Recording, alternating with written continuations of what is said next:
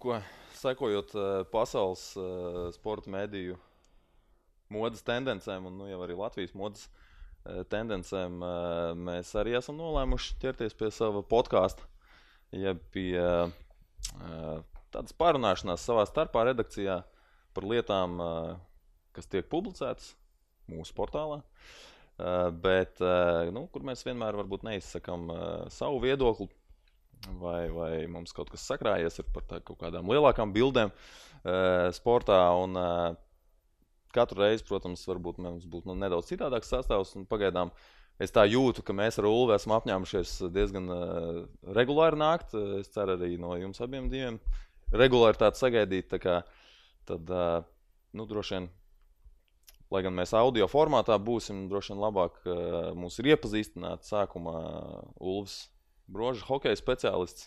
Brožeks, kāpēc tev sauc par Brožeku? Tāpēc, ka Pavels Brožeks. Jā, poļu uzbrucējs futbolā bija kaut kāds 2006. gada pasaules kauss, man šķiet. Tur poļiem bija tāds uzbrucējs, saskatīju līdzības, un tad es domāju... Tu pats izdomāji savu iesauku? Jā, pats izdomāju savu iesauku. Tev bija Skype vārds Brožeks? Nē, man nekad nav bijis tāds... Vai jūs negribat zināt manējo Skype vārdu? Bet man ģimenē vai draugu lokā neviens nezin par tādu eksistenci. Neviens man nekad tā nesauc, man sauc tikai arī šeit. Šobrīd. Jā, es biju domājis, kaut kāds sakars ar hokeju, hašeks un kaut kas tam līdzīgs, tāpēc Brožeks. Baigā vilšanās. Jānis Freimans, visu citu sportu speciālists, kuriem nespecializējos es, Brožeks, Agris. Kāpēc? Bet arī tajos, visu sportu veidu speciālists. Visu, jā. Tev laikam iesaukt tur bija... Kāpēc? Nav īpaši liels stāsts tur apakšā, vai ne? Jā, bet tā man tikai jūs esat sākuši saukt. Nekad man neviens tā nav saucis, vienmēr tāpat uzvārdā. Mēs varam par Gintu ne jau skolā. Ne jau skolā to nesauc par Freimanu. Nē, nesauc. Nē. Pa Freimanu. Vienkārši pa Freimanu. Ok. Un Agris Veizda futbola guru. Futbola guru. Ko vēl lai pasaka? Iesaukt, neesam devuši. Iesaukt, jā. Tādas arī īstumā nav. Liekas, ka skolas gadiem arī tādas nav bijis. Baigi nepateicīgs vārds, ne Agris. No kurienes tāds uzvārds? Uzvārds es pieļauju, ka ir no Latgales puses, bet pašas saknes laikam Lietuvā. Uzvārds pats laikam no Latgales puses. Man ar citu nesen es tā nebiju aizdomājies, bet Armands Puče ir no latgaļu valodas, Puķe. Es tā nebiju aizdomājies. Sanāk Armands Puķe? Puķe. Bet es nezinu, es neesmu prasījis. Puķe labāk izklausās. Jā. Labi, tad dažas tēmas, aktuālās lietas, kas mums aizdītajā nedēļā ir bijušas, un man liekas tāda viena no skaļākajām komentāru ziņā noteikti viskomentētākā ziņa bija. Neatceros, ka mums pēdējā reiz tik daudz komentāru bijis. Kad pie 500, jā. Vairāk 650 kaut kā, man liekas, pēdējā reiz, kad skatījos. Oskars Bārtuls pieņem Krievijas pilsonību. Tas bija negaidīti? Kādam tas bija negaidīti? Pirmkārt jau par to, ka daudz komentāru tā tālāk speciāli vēl šorīt paskatījos, ņemot vērā visu hokeja pavasaru, visu pārējo. Šī 1. jūnija ziņa bija lasītāka nekā visas ziņas, kas bija mājā. Tātad visu hokeja izlas, viss paliek Bārtuļa ēnā. Jā, par pārsteigumu, es domāju, tiem, kas hokejā ir pietiekami tuvu, tās runas jau klīdi kādu laiku. Tādas baumas bija, apstiprinājums viņām gan nebija, bet man šeit pirmoreiz tas kaut kad pēc jaunā gada viss tas uzpeldēja, ka kaut kas tāds it kā varot būt. Viņš gan pats to visu tā kategoriski viņš jau nospēlēja izlasē pret Kanādu. Viņš nespēlēja, tur tas stāsts, līdz tam es tikšu. Okay. Un tātad tās runas bija, it kā pierādījumi nevienam nebija, bet tad, kad viņš šo te uzzināja to, ka viņš ir pieņēmis Krievijas pilsonību, man nebija tā sajūta, ka kaut kas būtu nokritis tagad no skaidrām debesīm. Tas likās, ka beidzot ir piepildījies tas, ko ļoti, ļoti daudzi jau ilgi gaidīja. Tā Kanādas spēle man šeit bija tāds pirmais indikators Latvijas Hokeja federācijai, ka kaut kas īsti nav kārtībā, jo viņš atbrauc uz šo maču, kur tiks solīts būs Latvijas izlases labākajā sastāvā pret Kanādas olimpisko komandu. Viņš atbrauca, pat neatceros, pāris treniņi bija, bet uz vienas rokas pirkstiem varēja saskaitīt, cik tad viņš tur notrenējās, un tad vienā dienā viņš pateica, viss man sāp galva, ka kaut kas nav kārtībā. Attiecīgi viņu pārbauda ārsti, neviens neko neatrod, bet Bārtuls... Galvas sāpes var atrast? Tā ir tev vienkārši sāp kaut kādam pamatam jau ir jābūt, parasti galva, ja nesāp... Pilsonības vienkārši tāpat. Attiecīgi varbūt... Tur daudz. Stresa vai apstiprinās. It kā viņam pamatojums bija tas, ka viņš iepriekšējā spēlē, kad viņš nospēlēja pēdējo maču, viņš šī pārtraukumu, viņš esot kaut kur dabūjis tā kā spēka paņēmienu, tā kā pa galvu, un tāpēc viņam sāpot galvu. Neviens neko neatrada, bet viņš, neskatoties uz visu to, paņēma sakravēja savus mantas un vienkārši aizbrauca bišķiņu atpūsties tepat Latvijā. Biļetes turp atpakaļ apmaksāja Latvijas Hokeja federācija, līdz ar to izbraukājās viņš te par, tā teikt, valsts naudu. Zinām, bija spēlētāji, kas atbrauca. Bites nauda, jā, kopā spēks. Bija spēlētāji, kas šajā spēlē piedalījās, atbraucot tajā pašā dienā, atbrauc pagulēja mazliet viesnīcā, 2-3 stundas gāja laukumā. Bet redz, vienam sāpēja galva, teiksim tā. Jā, un tad vēl viena lieta, kas man tā nāca prātā, vai tas ir dzīvības un nāves jautājums, vai to vajadzēja darīt, vai to kaut kādā mērā var mēģināt saprast, ka viņš profesionāls sportists, karjera nav ilga, nauda ir jāpelna un tā tālāk, un vai šo gājienu var saprast. Un šajā brīdī man rodas tāds jautājums, vai tiešām tas bija dzīvības un nāves jautājums, un vai bez Krievijas pilsonības tu nespētu nekādā veidā turpināt eksistēt hokeja laukumā. Spētu, bet par kādas 5 reizes mazāku. Bija šis te gadījums no Admirāla. Viņš aizgāja ar skandālu, kad viņiem tur finansiāla problēma dēļ nemaksāja algu. Un tad viņam bija 2 reāli varianti. Viens bija Ufā, kur viņš aizgāja. Arī godīgi pasakot, ka tur man piedāvāja labāko variantu, tāpēc es gāju tur. Un otrs variants bija Šveicē. Un Šveicē mēs zinām, hokejā labi, tur nav Krievijas algas, bet tur joprojām Eiropas līmenim tas ir otrais augstākais līmenis. Tur izmaksas ir, man liekas, diezgan. Skaidrs, jā, bet atkal jautājums, vai tas ir... Klusumais apmaksā visu. Jā, jautājums ir, vai tas ir dzīvības un nāves jautājums. Vai tu gribi 500,000 Krievijā, vai tu gribi 400,000 Šveicē? Skaidrs, ka uz papīra, šī atšķirība varbūt nav tik liela dzīvošanā, visas pārējās izmaksas tev aizies varbūt vairāk, bet jebkurā gadījumā, vai tas ir tā... Bet tādā KHL-ā tu esi jau sev pierādījis, tu brauc uz drošāku vietu arī, Šveicē tu aizbrauc, tu esi, tev skatās pirmo reizi atnācis, ko tu vari izdarīt. Parasti jau skatās jau uz CV, kas tev ir iepriekš bijis. Tu esi spēlējis diezgan labā līmenī, tas, ka tev ir 3 burtu kombinācija NHL, tas jau uzreiz visiem ir wow. Un par to KHL darbu atrašanu, redzam, viņš pieņēmis ar pilsonību, mēs vēl nezinām īsti, kad tas notika. Tagad viņš ir iesniedzis to iesniegumu, ka viņš vairs nespēlēs Latvijas izlasē, kaut viņu tur neviens vairs neaicina, bet tas cits stāsts, un nav jau tā, ka viņam tagad visi no KHL, tev ir Krievijas pilsonība, davai es likšu tev galdā līguma piedāvājumu. Cik es zinu, nevar pārbaudīt šo te informāciju, bet tādas runas klīst, ka viņu gribot Torpedo kluba vadība, bet Torpedo galvenais treneris viņu negrib. Kas ir Torpedo galvenais treneris, nesen apstiprināja, tas ir Zviedris Frederiks Stilmans. Kā viņš pazīst Bārtuli, jo viņš bija Admirāla pēdējais galvenais treneris, kad tur spēlēja Bārtulis.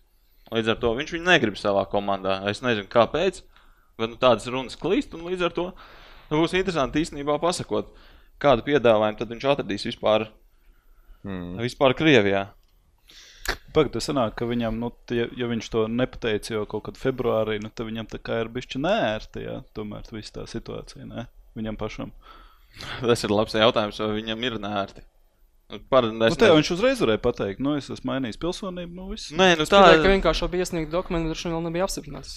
Tāda versija, vispār cilvēki apkārt hokejiem pieļauj, ka tajā laikā jau kaut kāds process bija sācies. Un vēl nebija noslēdzies. Ja tu uzspēlēsi rekur izlasē pret kanādiešiem, visi mēs tev noraidam to visu procesu, visi tu nedabūsi nekādu pilsonību. Tāda versija, lai jau, nezinu, neesmu klāta bijis, stāvējis ar sveici, kā saka, nezinu, kādas patiesībā notika, bet, tā notikušā apstākļa, man liekas, skaidri tikai viņam pašam un visiem pārējiem ir tāda minēšanas spēle šobrīd. Bet nav tā, ka, skaties, viņš ir 87. gads, 31 gads šogad, pat ievēlēt, pat nē, bet kādu laiciņu apakaļ, bet tomēr salīdzinoši nesen ir jauna vadība LHF-ā, viņam ar to vadību tur tā nepārāk, arī Hārtlīvs viņam tur tā nepārāk, protams, nevar zināt, varbūt viņam tā nepārāk, tāpēc, lai vienkārši būtu ko pateikt, bet, ja viņš saprot, ka viņam pie šī trenera, kur viss tagad ceļ debesīs pie jaunās vadības, tāpatās īpaši nebūs variantu un negribēsies spēlēt izlasē, 31 gadu vecumā. Skaidrs, ka tur varbūt arī viņš saprot, ka viņam izlasē ir tāpat beigusies karjera. Man liekas, izlases šeit vispār piesaukt. Nē, es no tāda ētiskā viedokļa skatos. Tā piesaukt to nav vērts, jo viņš pasaules čempionātā pēdējo reizi spēlēja 2012. gadā. Ar ko zīmīgs bija 2012. gads, kad viņš izdomāja visu jāliek punkts Ziemeļamerikā, jābrauc uz Eiropu. Eiropā vajadzēja atrast līgumu. Es domāju, tikai tāpēc viņš spēlēja pasaules čempionātā, jo tas varēja palīdzēt atrast kaut kādu labāku piedāvājumu. Un ja viņš būtu spēlējis arī tajā sezonā Eiropā un nākamajā, tad es pieļauju ļoti lielu iespēju, ka viņš nebūtu aizbraucis uz šo te pasaules čempionātu. Tas izlasē, es domāju, izlases spēlē ļoti maza loma šajā te visā notikušajā. Plus, es vienkārši domāju, vai mums ir tā jānosoda cilvēks, kurš izvēlējies. Kāpēc? Pagaidi, te jau nav izvēle. Redz, piemēram, daudz saka, ok, Dinamo KHL projekts, KHL ir politiskais projekts, maigā var un tā tālāk, bet ja jau Krievi mums dod to iespēju, tad slaucam viņus. Viņš arī tagad slauc Krievus varbūt. Bet te ir runa par pilsonības maiņu, te jau nav runa par kaut kādu slaukšanu, te ir runa par pilsonības. Viņš nomainīs pilsonību, dabūs lielāku. Tas normāli mūsdienās. Tas ir normāli. Tas ir normāli visā pasaulē, tas nav normāli Latvijā, plus tas nav. Man šķiet, tas nav normāls. Ja viņš nomainītu pilsonību, aizietu, pieņem Lielbritānijas pilsonību, un viņš varētu Lielbritānijas čempionātā spēlēt labāk. Bet mums ar Lielbritāniju nav līgums par dubultu pilsonību. Ir ar daudzām valstīm, jā. Viņš ir tādi, ka ņemot Krievijas pastu, uzreiz jāsakās arī no Latvijas pastu. Jā, tas stāsts, ka tu esi paņēmis Krievijas pilsonību, kas Krievija šobrīd, pusē Latvijas ir labākais, pusē Latvijas varbūt ne, bet nezinu kāds proporcionālais sadalījums, bet daļai Latvijas tas ir labākais draugs un daļai Latvijas tas ir lielākais ienaidnieks. Vienmēr esmu uzstījis arī to, ka ja cilvēkam pašam tur patīk, kāpēc viņš nevarētu darīt, manuprāt, tas patīk godīgi par to, ka viņš pasaka, ka es gribu būt Krievijas pilsonis. Viņš jau nepateica. Labi, viņš nepateica. Jā, īstumā tas ir slikti, tas, ka viņš īstenībā pulcis to skaidrojas. Saku, viņam ir nērti. Varbūt, jā, bet tīri no tā jautājuma, man liekas, tas pat ir labi, ka cilvēks godīgi pasaka, ka es varbūt tur jūtos labāk nekā šeit. Tas, manuprāt, ir godīgāk nekā turpināt būt Latvijas pilsonim un visu hokeja federāciju ar babu un viesturu priekšgalā vienkārši pie katras iespējas kaut ko sliktu pateikt. Mums taču ir hokejs ar Vācijas pilsonībām, kas tur gan ir tā dubulta pilsonība, un viņiem ir bijusi iespēja pēc tam spēlēt ar izlasē. Sīļevs, Rēķis, Znāroks tas pats. Man tad Agrim jautājums ir, mēs kā reiz šo sezonu runājam, ka nevajag vairāk par to Viktoru Čubaru rakstīt, kā mēs ar Oskaru Bartolu darīsim. Mans variants būtu vienkārši nerakstīt. Viņš vairs nav Latvijas pilsonis, viņš vairs nav saistīts Latvijas izlasi. Teiksim, ja pret viņu klubu spēlē, viņš kaut ko izdara, kāpēc nepieminēt? Mēs vairāk nerakstīsim, kad Dinamo spēlēs pret Bartuļa. Mans variants būtu, ka mēs nerakstam. Vakar man bija jāraksta vēl vakarā par mūsu akadēmisko ērētāju, kur pārstāv īri. Kurus var teikt, ka mēs nerakstam? Es nebūtu rakstījis, ja nebūtu iepriekš uzrakstīts, ka viņi ir iekļuvusi tajā finālā. Viņi iekļuva finālā, beigās dabūja otro vietu. Droši vien tagad tas vairs nav. Tad, kad tas ir viens gadījums, mēs tiešām nerakstīsim par Bārtulu, tiešām? Tas labs jautājums. Ulvi. Teorētiski šajā visā diskusijā visvairāk piekrīt Agrim. Viņš vairs nav Latvijas hokejists, viņam nav nekāda sakara ar Latviju. Ja tu gribi rakstīt, nevienu nenosodu, bet kā nav nekāda sakara? Vai brīvdienās atbrauks uz Latviju? Viņš tā nometnes rīko arī Latvijā. Es gribēju šo pieminēt, jo tas, ka viņš, teiksim, publiski neskaidro šo gājienu, viņš savu diezgan lielu publisko tēlu ir sabojājis, bet tas, domāju, ka viņu vispār neuztrauc kā cilvēku, bet kāds vispār var ietekmēt to viņu nometni? Nav jau viņam tikai nometnes, ir arī Oskara Bartuļa hokeja klubs. Protams. Spēlē, kā tas visu ietekmēt, tas vismaz būtu labs. Bērnu klubi ir tāda, Oskara Bartuļa hokeja klubs, pirms jau vairākus gadus tāds eksistē, teiksim tā. Tas, ko par viņu domā, man liekas, ka viņu vispār neuztrauc, bet vienkārši tas, vai viņu to projekts, tas nesabojās. Tas ir tā bērnu vecākiem. Grūti uzminēt, ko kādam varbūt tas ietekmē, kādam pilnīgi vienalga, kurš valsts man būtu vienalga, rīkotājs. Man ne. Ja tur būtu labs kvalitatīvs treniņu darbs, tad kāpēc? Man vienalga, tāpat tās atbrauktu, vienalga, aizbrauc kāds jaunais uz ārzemēm trenēties, tas pats stāsts. Tas piemērs, viņš rāda piemēru. Vai es gribētu, tāds tīri teorētisks jautājums, man bērni nav, bet vai es gribētu, lai man bērni drīzāk skatās uz cilvēku, kurš ir pieņēmis Krievijas pilsonību savā labā, vai es gribētu, lai viņi skatās uz hokejistu, kuram uz muguras ir uztetovēts Latvijas ģerbonis, kurš izlasēja, labi, viņš šogad atteica un domāju, pilnīgi neviens viņam to nepārmet, bet kurš izlasēja līdz šim, tiešām ir braucis ar savainojumiem, cīnījies un darījis visu Latvijas labā. Kuru variantu es drīzāk izvēlētos? Un vai tas spēlētu lomu manā izvēlē tā pareizāk? Ja viņam būtu hokeja klubs, kurā laist bērnu trenēties, jā. Man prioritāte būtu, kāds ir treniņu darbs tajā klubā. Nu, vienalga, taču tu tāpatās ģimenēm māc visas tās vērtības. Nu, bet es saku, tas ir jautājums par to, kādam tas ir svarīgi, kādam tas nav tomēr svarīgi. Treneris lielāka autoritāte nekā vecāki.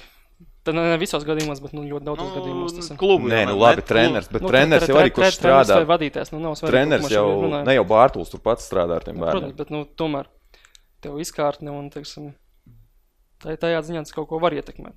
Vai tas būs, tas neietekmē visus cilvēkus. Īstenībā, kā bija ar Kristupānu basketbolu klubu. Kristupāns arī noteikti nebija nekāda beigā autoritāte, pie kuru viss skriet, bet to savu klubu uztaisīja. Labi, tur gan laikam, bet tur arī bija laikam, tur aizskrēja daudz no Valtera skolas toreiz. Tur piedāvāja arī kaut kādas naudiņas vai ko tur. Kaut kas bija. Tur, principā, man liekas, dažos vecuma grupās pilnīgi visu komandai aizgāja. Bet arī, kurš par muļķu zemi iesaukā, tāpat aizgāja. Tāpat aizgāja, cik ilglaicīgi tur tas cits tāds. Aizgājis pieļauj tā pašiem dēļ, ko tu tikko pieminēji, naudiņas. Bet ne jau visi tur tiem lielajiem kaut ko, man liekas, ka maksāja, varbūt. Bet ne jau visiem. Tur dalījās. Mazajās grupās toči nekas tur tāds nebija. Tas bija stilīgi varbūt vienkārši tajā brīdī. Pāriet no Valtera skolas. Aizgāja tie, kurš bija komandā ar viņu dēlu, principā. 3. 4. gadi apmēram, kaut kas tāds aizgāja.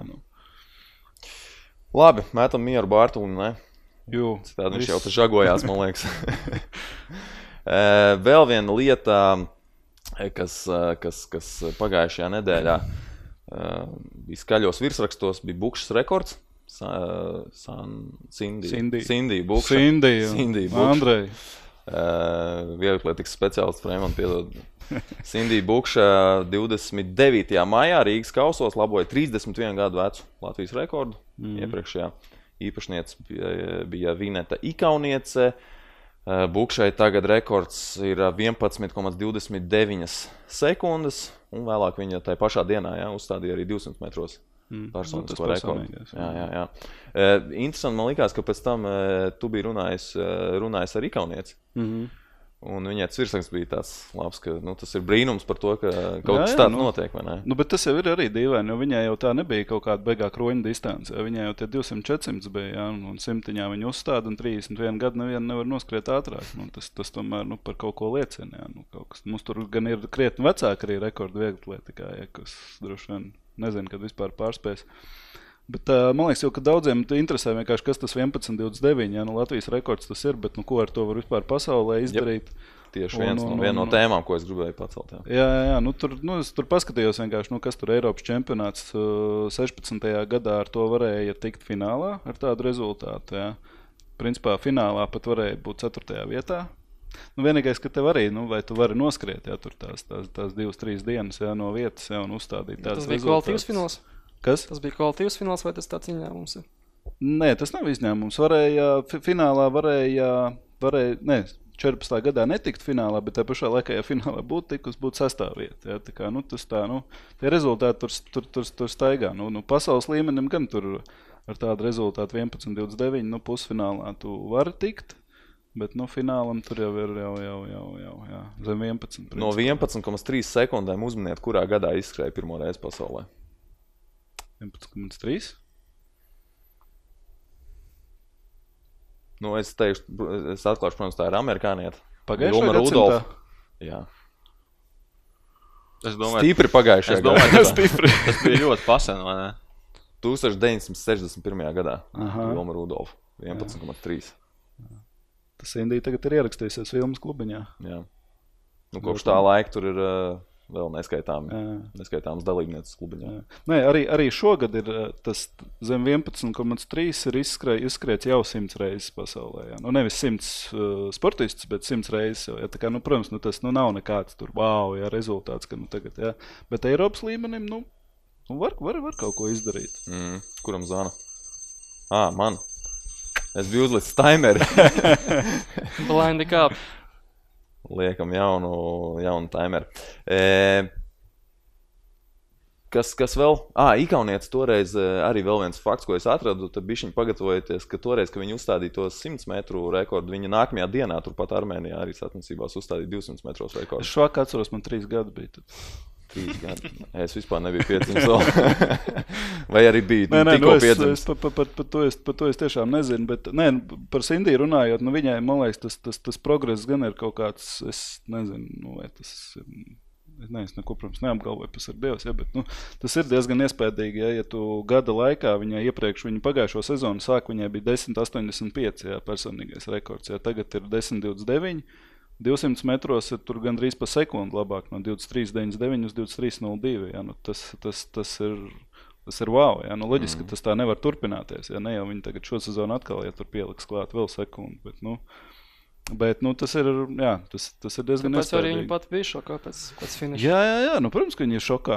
Tu jau viņu uzreiz pēc finiša runāji. Jā, uzreiz pēc finiša, tur jau saskrēja viņai visi apkārt, visi jau piefiksēja, ka tas Latvijas rekords un tā, bet ir tas pārsteigums, bet viņi visu laiku ir pārsteigti, principā. Viņi pēc katra šitā labojuma ir pārsteigti, tā kā, lai jau turpina pārsteigt gan sev, gan citus. Kas vēl Rīgas kausos? Bet turpinot sprintu, Vineta Ikaunietis pieminēja, ka viņai ir tas pasaules rekords. Es nezinu, es gan nekur to apstiprinājumu neatradu, un nezinu, taisnība, nav taisnība, Bet interesanti, ka Latvijas rekords vīriešiem 55 gadi, un vecāki, 12,4. Tā pašā laikā vidusskolā labākais rezultāts. Es paprasīju vienā skolā vienkārši. Cik jums ir ātrākais 12. klasē? 12,91. Tas nozīmē, ka atnāk tāds onkulīts, iespējams jau vectēvs, tāds, un paņem vienkārši un noskrien tādu vidusskolnieku, kas, 12,91, es domāju, tas nav slikti. Man liekas, ka es no 13 neizskrēju vidusskolā. Es, protams, nebija nekāds ātrākais, bet bija videnē, noteikti bija. Simtiņš bija videnē jāskrien. Tā būtu īstenībā tāda forša motivācija. Jums nebija vietas, kur to skriet. Nē, mēs braucām uz Daugavas, bet uz... Mūsu laikos mēs pat nebraucām, vienkārši mums bija parks, ko mēs varējām skriet krosus. Mēs braucām uz Jūs tiem kartupeļmaisiem. Jā, sauc pa Ušakovu parku tagad. Tur, kur Elu stadions bija, mēs braucām uz Elu stadionu. Tur, jā. Simtiņš bija jāskrien, jā. Nē, bet tā būtu tāda laba īstenībā nolikt tādu onkulīti blakus viņiem, un tad džekiem, es domāju, būtu tā. Nē, tad sevišķi meitenes skatās. Bet to mēs tā paņemam globālāk, paskatījamies, Jāgars 45 gados spēlē labāk nekā daudz spēlēja un spēlēs 20 gados. Katrā sporta veidā var 55 gadi šāds izlacējums. Jā, bet te ir ātrums. Gan ātrums, gan ir profesionāli trenējies Jāgara gadījumā. Atšķirībā no tā onkulīša, kurš diez vai profesionāli trenējies. Un ātrums jau tas pirmais pazūd tomēr, parasti uz vecumu. Tu neesi tik vecs, tu nezini. Bet viņš var salīdzināt, cik ātrs viņš bija pirms, nezinu, cik gadiem un tagad. Nē, es saku, man liekas, ka es taču no 13 neizskrēju vidusskolā. Jā, es nezinu, man nav nejausmas. Vēl kaut kas Rīgas kausos, man liekas, tas Gata Čakša rekords. Jā, mums tā ir, mums tie kaut kur viņi parādās, un arī tas jaunpujenis, kaut kur bija pirms dažiem gadiem uzmet kaut ko, gan jau mēs pa viņu arī kaut ko vēl dzirdēsim. Viņš jaunpujenis, Kristaps Jaunpujenis, viņš pie Enerko vēl trenējās. Arī viņi kaut kur novinnēja kaut kādus junioru līmeņu mačus, un tad viņi kaut kur pazūd uz 2-3 gadiem un hops un atgriežās kaut kādu šitādu metienu. Čakš bija pasaules juniori, Jā, es vairs pat nezinu, kaut kad pirms 2 vai pat 3 gadiem, un tagad hops un uzmet, Pārspēja savu personīgo pa gandrīz 4 metriem, bet, tas gan neko nenozīmē, Palamēka arī uzmet. 66 metrus uzmet, un pēc tam, vai 64 to viņi uzmet, un tad klusēja, pēc tam 5 gadus netika klāt tam rezultātam vispār. Smalki padarīšana tās čakšana. Čakšam tagad būs Eiropas čempionāts, viņš ir kvalificējies sanāk ar šiem. Jā, protams, jā. Bet, tad jūs jau zināt, kā mums iet čempionātējiem lielajos mačos. Vēl par to sprintu atgriežoties, fakts, kas arī joprojām ir aktuāls, ka Daugavas stadionā nav nomainīts segums skrejceļam. Tad, kad būs jaunais segums, tad būs jauna rekorda. Tad būs jauna rekorda, jā? Kas tā lai zina? Nē, iespējams. Tas var uzlabot tā, reāli. Palīdzēt. Skatoties, kādu to segumu tur uzliks, es nezinu. Tad, kad viņš tur būs, tad, kad sportisti pa viņu paskries, un tā jau varēs kaut ko secināt. Tagad esot par cietu, jā, un Arkādijā par mīkstu. Nu, tas ir Vinetas ikaunietes viedoklis. Nu, kas to lai zina, jā. Nu, nezinu. Bet nu ir jau kaut kāds standarti. Nē, nu, gan ir kaut kāds nianses. Nu, vienam varbūt patīk cietāks, vienam mīkstāks droši vien. Nu, tas jau tā. Bet, nu jā, nākamgad būs, tad jau vairs nebūs attaisnojumi no vienam, ka pa cietu vai pa mīkstu. Ja par stadionu, tad teiksim, man kā es nebiju ne uz Rīgas kausiem, ne pēc tam uz futbolu, bet man kā skatītājiem droši vien būtu svarīgas divas lietas, tribīnes, divas svarīgākās lietas, tribīnes un tablo, lai būtu labi redzams. Kā ar šitām lietām divām ir. Jūs abi Jāgars un Freims ir bijuši tagad stadionā. Abi neizturēja pārbaudīt. Palielam. Nu, tablo nobruka uz Rīgas kausiem vietlatikā kaut kādu brīdi. Vispār bija melns ekrāns un tagad uz Latviju-Igauniju maču bija netika iekšā. Tur ar laiku bija problēmas un viņi vienkārši... Sākumā bija problēmas to, ka viņi vispār lika no datora laikums tablo to bildīt, un tad ar laiku bija tur kādas 3-4 reizes bija spēles laikā problēmas, bet par tām tribīnēm, nu, tas droši vien ir lielākais plus, mīnus stadionam, ka nav jumta. Kad ir šāds skaists laiks, labi, šobrīd mēs neredzam, bet kad ir šāds vasarīgs laiks un... Mēs jūtam. Jā, un skaists zils debes, tas viss ļoti skaisti. Bet, kad būs, piemēram, Latvijas izlasē, nu, vai jeb kāds cits sporta notikums... Kad būs normāls maijs un jūnijas Latvijā. Pat nav runas par mājā, ok, lai ir tās vasaras, vai tur pietiekami liela iespēja, ka būs arī labs laiks, bet, piemēram, kas darīsies martā, kas darīsies novembrī, kad izlasē ir jāspēlē. Ja nebūs nekas sarunāts UEFA, tad arī izlases tur spēlēs pavasarī un rudeni, un tu pašsaprotam, kādi ir riski, un tajā otrajā stāvā, es domāju, tur neviens sēdēt negribēs. Bez jumta, vēl augstumā, drēgnumā, tur, es domāju, apklētība uzreiz ļoti cietīs. Bet tur tie puļķīši ir palikuši, tā ka teorijā tur vēl var to jumtu pēc tam uzlikt. Viņi pat speciāli ir atstāja tos puļķīši, jo jumts ir uzprojektēts. Vienkārši nebija to brīdi, vai nu budžetā, nebija naudas paredzēts. Laikam paredzēts nebija, un principā jumts ir plānots, bet kad tas jumts parādīsies, tas ir ļoti labs jautājums. Kādā ziņā tuvākajos gados nebūs pilnīgi noteikti, un līdz ar to tās spēles ir ļoti lielā riska grupa, piemēram, labā laikā var atnākt, es nešaubos, ka var atnākt arī pat pilnas tribīnes, pat labu pretinieku, bet ko līdz laiks būs sliktāks, tur pāris tūkstoši, tas jau būs ļoti liels izaicinājums, lai vispār tik daudz nebūs. Cik bija tagad uz Igauniju? Nedaudz virs 4000, 4251. Nu, tas pirmais līmenis? Principā, tur arī tās labs optiskais apmāns ir, jo no savām žurnālistu vietām, žurnālistu ložas, kas ir pirmajā stāvā, kur mums jumtiņš ir, nodrošināts, lai žurnālistiem obligāti pēc prasībām ir jābūt, ka ir iespējas strādāt zem jumta.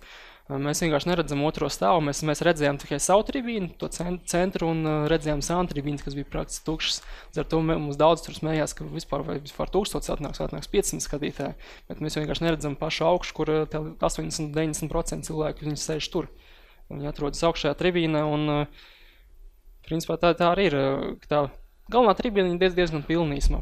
Problēma ir tā, ka to tribīnu neredz TV ekrānā, līdz ar to no bildes skatoties liekas, ka tur stadionā vispār cilvēku nav. Kāpēc nevar uztaisīt? Nu, tur nav vietas, kur uzlikt kaut kādu platformu, ko filmēt no otras puses? Es nezinu precīzi, kas tur bija pa situāciju, bet es saprotu, ka vienkārši gan laikam tāpēc, ka bija pietiekami tā vēl spēle, vakar spēle, un laikam vienkārši nebija iespējas nofilmēt no pretējām vietām. Tas vispār nav iespējams vai šoreiz nebija iespējams? Visu laiku tā būs? Saprotu, ka šoreiz, bet... Tur pretī saule spīd tev virsū, tas kaut ko ietekmē. Bet es to jautājumu īsti tik sīki nepētīju, vienkārši man uzreiz arī pateica, ka būs filmēšana no tribīnēm, un principā, ka tās tribīnes neredzēs, tas ir viens, otrs, ka tur redz joprojām vilcienu, lai arī tā skaņas siena ir uzbūvēta, it kā tur no tribīnēm pa to vilcienu ļoti grūti redzēt, bet tomēr, ka no augšas filmēt... Paši jumtiņi. Kaut kas kustās. Kad no augšas filmēt, paskatījos arī bildi, pēc tam ierakstā vilcienu diezgan labi var redzēt. Man puikām patīk vilcienu, viņi pamanīja. Tas īstenībā bija Daugavas stadionā arī parasts kolorīts, arī tas pēc Arkādijas stadionā, kad vilciens parasts brauc, viņš uzpīpina spēles laikā. Frēm, tu pirmo reizi aizved savus puikas uz futbolu. Jā. Viņi diezgan traki, jā. Es sapratu, ka tik 4-5 gadi tas futbols nav tā vieta, kur vest. Tur bišķi ir vairāk kaut kādiem notikumiem jābūt futbolā, tomēr tur Jā, tur var mazajiem bērniem futbolā parasti, kas patīk, tā ir atmosfēra. Ja atmosfēras nav, tad parasti viņiem arī ir garlaicīgi. Jā. Labāk viņiem pašiem spēlēt pagaidām, nevis skatīties. Jā, tas gan. Nu jā, par to Daugavas stadionu arī runājot, kas nezinu, vai bija pārstiem skatītājiem, laikam tā nebija problēma, bet kas bija liela problēma mēdījiem. Skaidrs, ka tas stadions vēl īsti, vai arī teiks, ka viņš ir gatavs, bet tur ļoti daudz vēl darba apkārt. Es nezinu, vai tu biji aizgājis paskatīties tur apkārt. Viss ir saraksts, tur kādā ziņā, šobrīd vēl nevar teikt, ka tur viss būtu gatavs. Ļoti daudz, kā līdz Jāņiem būs. Jā, tas Baroni ielai arī bija jābūt jau līdz kuriem Jāņiem jau, kurā gadā. Tas pirmkārt ceļu uzrakti, otrkārt bija tikai viena biļeša kasa pirms spēles, kur, es saprotu, bija rinda, kas nāca uz pusotru stundu pirms spēles sākuma, tur vēl bija viss kārtībā, laikam, parasti cilvēki nāk vēl. Bet biļeša kasa ir ārpus ieejas ar teritorijām? Ārpus, jā. Ir viena biļeša kasa, cik saprot, bija ar manu glabātuvi esot bijušas liels problēmas, ka tu manis kā nulēdz, bet pēc spēles, kad tie visi pūļi nāca vienlaicīgi, tad tur bija šausmīga rinda. Zini, bet teātri arī tā ir. 3000 stāv rindā teātrī uz manu glabātuvi. Labi, 3000, ne, vai visi 3000 lika kaut kāds manis? Tas, protams, pārspīlējums, bet tur arī problēma ar izēju. Teātrī tomēr arī vairākas izējas ir. Tajā ziņā ir problēma, un kas, ko es iesāku par to, ka mēdījiem liela problēma nav toleši. Mums ir jāiet uz centrālajiem toletēm, kas ir barstiem skatītājiem. Es saprotu, ka tas laikam ir plānots vēl izbūvē, bet tas saka, ka tur daudz, kas vienkārši vēl nav izdarīts līdz galam. Arī to federācija uzsver, principā, ka šīs spēles bija tāda sagatavošanās, saprast, kas vēl nav izdarīts, kas vēl ir jāizdara. Un jāizdara diezgan daudz, tie organizatoriskā ziņā tur bija daudz, kam liekas, vēl vienkārši nebija piedomāt līdz galam. Līdz tā nācija līgai, jābūt gatavam. Principā tā ir domāts, jā.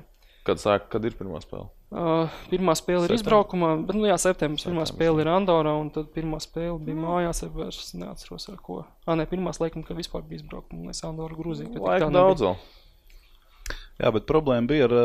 vienīgi dziesmu svētki jau vēl pa vidu ir. Jā. Bet tur jau nevarēs būvēt neko dziesmu svētku. Problēma bija ar biļetēm, jo mēs, kā gājām iekšā, skeneri arī bija, nobrukuši. Viss nobruka, kas arī nobruka. Galvenais, ka arī, kad mēdīji... No karstuma. Galvenais, ka mēdīji arī, kad iet iekšā tajā mēdīju ložā, nevis mēdīju ložā, bet mēdīju ieejā pašā stadiona, kad ieiet stadiona teritorijā, pēc tam to jātur mēdīju, lai tiktu uz tribīnēm. Mēdījiem arī spēli dod biļeti līdzi, ar kuru tu tiec iekšā tīri tribīnēs. Arī tie skeneri vienkārši nestrādāja. Kāds minūtes 5-10 un mēģināja noskanēt, saprat, ka nebūs vienkārši ielaid tāpat iekšā. Tev ielaid arī kaut kur citur, vai ne? Es saprotu, ka tu tur pēc tam pastaigājies. Nē, tas bija pirms tam. Tas bija pirmajā reizē, kad bija preses konference pirmkārt par stadionu, kur piedalījās gan Viesat Sport Baltica, gan arī Elmārs Martinsons, gan pēc tam bija treneru preses konference.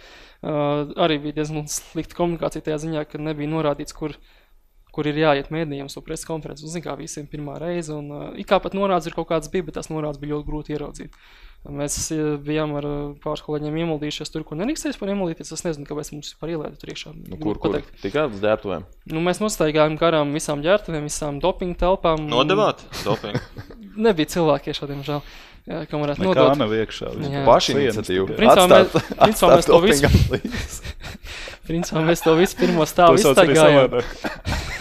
Par huligānismu. Ar kameru, man liekas, ka tur nebija. Tā kā varēja pat to izdarīt. Man liekas, nekāds nepatikšana pēc tam nebūtu.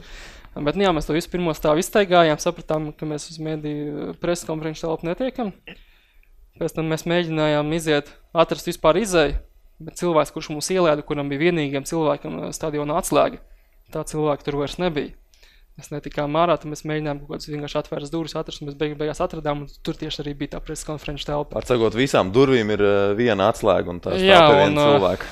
Tā ir, ar to ir problēma. Es pieļauju, ka tas gan jau laika gaitā arī mainīsies, bet labi, problēma ir tā, ka mums vispār tur ielēda, ko tas cilvēks laikam nerīkstējas par darīt. Tas jau cits stāsts, tur mēs beigās laimīgi tikām sveikā cauri un arī pat laicīgi uz preses konferenci aizgājām. Pirms Rīgas kausiem, Rīgas kausos bija arī skolēniem kaut kādas sacensības, vai ne, pa dienu? Tas nebija skolēniem, tas bija skolēni vai kas, bet varēja uz to Dimantu līgas posmu vinnēt. Uzvarētāji brauc uz to Dimantu līgas posmu. Jā. Tās bija kaut kādas sacensības. Jo tur, stafet, jā. Man viens sporta skolotājs teica, ka tur arī esot bijusi bardaks baigais ar tām ģērbtuvēm, jāņem līdzi visu, un kas tur. Nezinu, viņš teica, ka bardaks esot bijis. Bet tur, es nezinu, cik tur daudz stadionu vai cik tur daudz vieglatlētikas Labi, to sīkumus, es domāju, ka laika gaitā jau visi paši sapratīs un izlabos, bet, ja reiz par kaut ko ir jāpaslavēt, vismaz man tīri no manām vajadzībām, kas man ir spēļu laikā, kā mēdījam, kā žurnālistam. Alus. Starp citu, alus ir Daugavas stadionā, bet es domāju, ka Nācija līgas laikā būs aizliegums viņu tirgot. Bet tas, kas vismaz žurnālistiem ir ļoti labi, ka beidzot ir faktiski blakus mix zona un preses konferenču telpa. Principā tur vienkārši caur durvīm jāaiziet. Tur visi blakus, tu vari, piemēram, gaidīt spēlētāju un arī paskatīties, vai treneris jau ir atnācis vai nav atnācis. Piemēram, skatot stadionā, tu it kā redzēji, bet mix zona bija pirmajā stāvā tajā konto hallē, un, lai tiktu uz preses konferenču telpu, tev bija tāds diezgan liels līkums, vēl jāmet, un principā tu redzi, ka treneris jau nāk, bet tev minūtes 3 vēl, kamēr tiks līdz turienei vispār. Daugavas nav tajā ziņā, viss gan ir smuki izskatās, nebūs vairs jāsargs par tad, kad tu vedīsi ārzemju žurnālistu, tev prasīs, kas tā par sienu, kas tas par caurumu tur un kas tur ir nodrupis un tā tālāk. Vismaz tajā ziņā viss ir ļoti, ļoti zolīdi. Es neesmu beigais stadiona eksperts, bet man liekas dīvaini, ka tajā otrajā stāvā, ka tā pirmā rinda ir ar to ierobežoto redzamību un ka tur priekšā ir tas, kā to sauc? Margas, tu domā? Jā, Margas priekšā ir un to jāskatās caur margām. Tas ir normāli? Tas ir normāli, tas ir slikti, protams, bet tas ir normāli no pasaules prakses. Bet tas, protams, ir slikti un ja reiz par šo tēmu arī runājas, ir vairākas tādas interesantas vietas. Vismaz pirmajā stāvā, mēs otrajā stāvā tik traki nav. Ir abos sānos ir vietas, kur tu vari nopirkt biļetes, bet tu spēli neredzēsi vispār. Tev ir priekšā stabs, vai tev priekšā ir kaut kādas tur durvis un ir vienkārši vietas, kur tev būs ja tev, piemēram, grib kaut ko redzēt normāli, ja tev, piemēram, uzbrukums nāk uz šo pusi vai, piemēram, kaut vieglētīgi notiek un tev notiek viss darbīgi notiek, piemēram, tavā pusē, tev būs jāceļās kājās un jāiet, piemēram, tas normāli, tas ir to sievai, kurai neinteresē futbols. Bet, ja tev galvenais, lai tur var uzlādēt telefonu. Jā, tieši tā. Sieva var sēdēt telefonā. Jā, ir vienkārši, ir vietas, kur tev, mēs bieži smejamies par tām bildēm, piemēram, Twitterī, tur no jauniem Krievijas stadioniem, kur ir vietas, kur tev no Kijevas nesen bija atceros, ka bija angļu žurnālisti salikuši no Champions League fināla, kur ir vietas, kur tev vienkārši ir stabs vai siena priekšā, kur neko neredz. Mums, diemžēl, tagad būs tieši tāds pašas problēmas. Sekojam labākajiem piemēriem. Tas ir pārdomāts, tas ir ar domu. Tas ir tāpat kā Lietkabelim, taču arī Paņevežā. Arī Paņevežā Lietkabelī ir basītī tādas vietas, jo tur ir tas treks apkārt, riteņbraukšanas treks. Un tad galos ir tādas vietas, kur tur arī tās tribīnes ir šausmīgi tālu, tur tā VIP-loža, kas pie laukuma. Jā, tās priekšējās tribīnes ir daudz augstāk. Šausmīgi tālu. Un tur nevar redzēt, tu var nopirkt vietas tādā biļetē, kur tev vienkārši tādās vietās, kur tev vienkārši priekšā ir tribīnes. Jā, un tur gan tu nekur aiziet nevar, man liekas. Nē, tur stāvēt kājās kaut kur. Kaut kur aiziet vienkārši. Tas ir tāpat kā NHL viena, šobrīd ir Detroitā jaunā Edmontonā, viena ir Ņujorkā jaunā arēna, kur Islanders spēlē. Tur arī ir tādas vietas, par ko visi šausminājās sākumā, tagad laikam pierada. Nopērts, pusi laukumu tu redzi, otra pusi neredzi. Attiecīgi, tad es nezinu, laikam jāskatās, kur tavu komandu uzbruk 2 periodus. Puscena. Tur ir tablos, kur tev vietā spēle visu laiku tur skatīties vismaz video. Arī stadionā jau nav. Bet viņi iemācās pirms gadiem. 3 pieņemsim, viņi tagad jau būvē savu hali, jau ies prom no turienes. Vismaz abus vārtus tu redzi, vai tu neredzi? Nē, tu redzi pusi laukumu. No otru pusi tu vispār neredzi. Nē, vispār. Jā, principā daudz ir līdzīgi, kas nav tik traki, ka tu pusi laukumu neredzi, tu vienkārši neredzi viens vārtus. Tur tiem, kas analizē vai nu uzbrukumā vai aizsardzību tikai. Ok, mēs baigi aizrunājāmies par stadionu un domājām tā īsi par stadionu pārējot pie futbola, bet futbols tātad tur mājos un mājos, droši vien tik ilgi, kamēr uzbūvēs savu stadionu, kā tas būs. Tas šobrīd nav plānā galīgi. Tad galīgi vairs nav plānā. Tā kā galvenais uzbūvēt jumtu un viss būs kārtībā. Virsraksts pie mums bija jaunie laiki. Latvijas futbolā sākas ar uzvaru pār Igauniju. 1-0 tāds slidens diezgan, es teiktu. Tikpat labi varēja būt 1-0 droši vien uz otru pusi. Es teiktu, ka šī spēle bija tā, par kuru beidzot pēc mača bija prieks. Mēs, piemēram, atceramies pirms 2 gadiem, kad mēs uzvarējām Baltijas kausu, ieguvām Baltijas kausu mājās, spēlējām lietuviešus, izbraukumā 0-0 Tallinā ar Igauniem. Rezultāti mums ir ļoti labi, bet pēc abām 2 spēlēm, jo īpaši pēc otrās spēles bija, negribējās vispār acīs skatīties spēlētājiem, jo viņi nāca no ģērbtuvēm tik sašauti.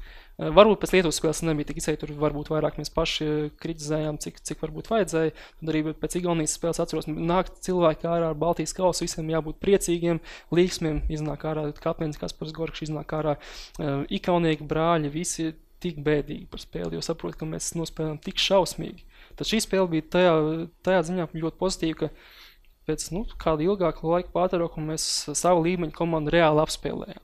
Jo īpaši pirmajā puslaikā mēs vārdus iestājām, otrajā puslaikā ļoti veiksmīgs vārdus. Mēs viņus bijām pelnījuši. Pagaid, kādu savu līmeņu komandu, kur Igaunija atrodas rangā? Daudz augstāks, starp citu. Bet, labi, tas ir ranga jautājums, bet labi, Igaunija nebija pašas stiprākā sastāvā, bet, teikt, ka nebija arī ļoti vājš sastāvs. Un prieks bija par to pirmo puslaiku, ka mēs reāli Igaunijas apspēlējām. Un patika vispār ideja, kā mēs gribējām spēlēt, ka mēs nākam ar presingu, mēs provocējam kļūdas, mēs paši kaut ko gribam veidot. Tas, ka varbūt kvalitātes daudz kur pietrūka presingu, Igauni bieži apspēlēja, momentu mums bija ļoti maz joprojām, bet tā pati spēle man ļoti patika. Tā bija beidzot pozitīvisms par pašu spēli. Tie Somi nāk tāda agresivitāte. Pekka Rautkali arī nāca uz Dinamo ar forecheckingu. Visu agresīvu prasa spēlēt. Futbolā arī ir forecheckings. Šits bija forecheckings, ne? Kaut kādā ziņā pressing jau var salīdzināt ar forecheckingu. Kādā ziņā jau var salīdzināt. Bet tas tagad ir tā, tas ir tā apzināti ar domu, ka ņemot vērā, ka tur nācija līgā nebūs tur pretī, tur Vācija un Nīderlanda. Miksu, es saprotu, ka gribu par visām komandām šādu spēlēt. Tas, ka droši vien pret Grandiem tu nesanāks izdarīt, tas droši vien labs. Tas droši vien visiem skaidrs. Un kāda tad tā spēle būs tad, kad nesanāks? Bet, tu teici Somi, bet Miksu tomēr Somas ļoti nosīt. Viņš tomēr drīzāk pēc mentalitātes, pēc dzīvošanas, viņš ir reāls skots. Bet cilvēkam raksturs veidojās līdz 5 gadiem. Es teiktu, ka raksturu viņš drīzāk izveido savas karjeras laikā Skotijā. Varbūt viņš ir izņēmums kaut kāds. Jo viņam arī pat mājas ir Skotijā. Somijā viņam ir varbūt vecāki un tā, bet principā arī pat sadzīvē viņš var teikt, viņš drīzāk pat ir Skots nekā Soms. Jā, tā kā Gerijs Džonsons. Kaut kādā mērā, jā. Bet arī tas, ka arī ļoti pozitīvs atsauksmes vispār no spēlētājiem. Par jauno treneru. Skaidrs, ka... Bet viņiem vienkārši vajadz...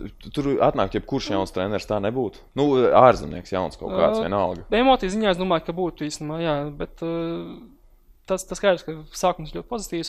Jautājums, kas notiks, ka būs pirmie zaudējumi. Tas vienmēr jau viss pozitīvs sāk. Arī Mariana Pašarada laikā bija ļoti pozitīvs sākums. Visi bija laimīgi, mēs spēlējām aktīvi un tā tālāk. Es palabošu, vienmēr nav pozitīvs sākums. Tad, kad atgriežās Starkovs, tad pozitīvs sākums noteikti nebija. Tāpēc, ka tas nebija sākums. Spēlētājiem varbūt spēlētājiem. Tāpēc, ka tas arī nebija sākums. Tas bija trešais sākums. Augšām celšana. Otra atzimšana, jā. Labi, daudz jau nosaka arī tā sabiedriskā doma. Bet jā, tas, ko arī tu īsumā teici, ka principā var atnākt jebkurš gan izvajag galvenais kā ārzemnieks, jo ārzemnieki, man liekas, ka šajā situācijā vienkārši uztvert kaut kā autoritīvāk nekā vietējo treneru visdrīzāk. Es šobrīd nevaru iedomāties īsti tādu vietējo treneru, kurš atnāk kā autoritāte, varbūt, vienīgi kaut kāds tamas spērti tīri sava rakstura dēļ. Bet viņam, man liekas, tur būtu daudz konfliktu spēļu izlase drīzāk. Tāpat kā volejbolā arī atnāk Igaunis un arī uzreiz kaut kas pamainās. Bet futbolā varbūt labi ir arī tas, ka atnāk treneris, kurš nerunā krieviski, bet angliski. Jo atnāk tā ārzemnieks, kurš runā krievu valodā. Mums ir Koļņiko krievu valodā aizstāv izlasē. Tas skaidrs, gan jau arī kāds spēlētājs droši vien ikdienā runā tikai krievu valodā. Jā, bet sapcīt arī, ja pat treneru runā, nevis tikai Miksu ir jauns, tas vispār viss treneru korpus kaut kādā ziņā, vēsmas ziņā ir jauns, jo Kas ielika tādu Zuntneru un Koļņiko? Kas viņus ielika vispār? Pats Mikso tak neizvēlējās, ne? Viņš saka, ka pats izvēlēs, tam es īsti neticu, bet pagaidām es neesmu to prasījis nevienam citam, tā kā pamanu šobrīd neticēt, vismaz šobrīd. Mans variants būtu, ka, protams, tur pieliks gan Māris, gan Kaspars, bet labi, šobrīd vienkārši nav ja vajag emocijas, tad Zuntners droši vien ir izteicis. Igaunieks skrēja pēc gola pie Zuntneru, vai ne? Tas arī, ko es gribēju teikt, ka principā, ja mēs atceramies pagājušo stafu, kas mums bija Starkovs, psihologs ļoti nosvērts cilvēks, viņš, protams, var uzbļaut arī, bet viņš tomēr nosvērts cilvēks. Vitālijs staff jau tāds ļoti arī pieklājīgs arī un mazrunīgs un arī tāds diezgan kluss cilvēks, droši vien līdzīgi Andrejs piedalās, Andrejam Rihartam arī kaut kādā mērā līdzīgi, viņš varbūt emocionālāks, bet pieļauj, ka viņš vienkārši ilsāk nebija tik liels autoritātes. Tad tagad mums stāvs ir vienkārši eksplozīvs. Mums ir Miksu, kurš ir pieteikami skaļš, Mareku, man liekas, vispār Latvijā neviens nevar pārspēt tajā ziņā. Nevar aiztaisīt. lai arī Jānis Ikaunieks laikam teica, ka Mareks vēl nedaudz varbūt sabijies tāds pārāk pieklājīgs lasē, bet tas ir Mareka standartiem pieklājīgs. Viņš uz visu pārējo fonu joprojām ir 3 gals tiesas skaļāks par pārējiem. Turklāt arī vēl pirmos treniņos, ka vēl nebija Skotu asistents, nebija atbraucis no ASV. Viņš bija aizkavējies, tad Mareks principā vadīja to visu treniņu laukuma spēlētājiem. Viņš tur vienkārši, Mareks ir cilvēks, kurš ļoti skaļš, kurš ir nenogurināms tajā ziņā. Un šobrīd es domāju, ka emocijas treniņu procesā bija kaut kas vajadzīgs tieši tajā ziņā, lai ir kas tev grūž uz priekšu, kaut kas pilnīgi jauns, kaut kas nezināms. Vai tas būs labāk, to mēs redzēsim ilgtermiņā, bet šobrīd tas ir tāds jauns grūdienis uz priekšu vispār. Kas es redzēju kaut kādu bildīti, kur bija apsēduši to krievu treneru, tur bija gan Pahars, laikam, gan Astafjevs apkārt sēdēja. Kā sauc to krievu treneru? Sluckis? Tu domā futbola sarunas? Jā. Viņš būs futbola sarunām uzaicinās Leonīds Sluckis. Kāds atsauksmes ar cik no futbola sarunām? Es uz viņām nebiju, tā kā nav jāspēc. Kaut ko neesi dzirdējis? Otrā daļa tomēr? Pāris kolēģi bija aizgājuši, bija, cik saprot, bija runāts arī, piemēram, par to, kāpēc mūsu klubi vietējos trenerus neizvēlās un tam līdzīgi. Tur vairāk tādas, vairāk nāk, piemēram, klubu vadības, treneri paši stāsta savu pieredzi un tam līdzīgi, teiksim. Nebija tāda naida kurināšana pret jauno vadību? Es saprotu, ka nekā tāda nav bijis. Tajā ziņā es domāju, ka nekā tāda arī nebūs. Bet no federācijas mēs arī īpaši daudz cilvēku arī laikam nebija, jo kādreiz arī tajā rītā bija federācijas valdes. Tomēr līdz vēlēšanām vēl tālu. Divi gadi ātri paies un galā arī Vadims šī pateica, ka viņš visticamāk grib kandidēt. Un es domāju, ka vēl tādiem cilvēkiem, kas veido tās sarunas īpaši nepatīk šī izvēle, kas mums ir šobrīd. Bet, cik es saprotu, tajā pasākumā nekā tāda nav. Ejam apakaļ pie futbola, pie tiem vārtiem, diezgan tāda konfektīta izdevās Ikauniekam. Bet tā bija piespēle. Jānis jau pats teica, ka viņš tomēr centrēs solāk. Ar tādu domu, ka kaut kas varētu notikt, kāds varētu pilbot, kaut kur varētu ielidot. Vārtos, kā arī beigās notika. Vārti kuriozi savā ziņā, bet, ja, piemēram, iesistu tādas vārtus, kaut vai tāpat Barcelona, mēs viņam raudzītos pavisam citādi. Ja mēs tomēr aizmirsuši, kā ir savējos arī tomēr pastāvēt, un mums tā pozitīvi. Mēs aizmirsuši, kā ir gūt vārtus. Kā ir tad, kad mēs gūstam vārtus. Un uzvars vārtus, jo īpaši vismā, es tā paskaitīju šajā 10 gadā, tas ir nepilni 10 gadi, 8 gadi nepilni, kas mums ir bijuši.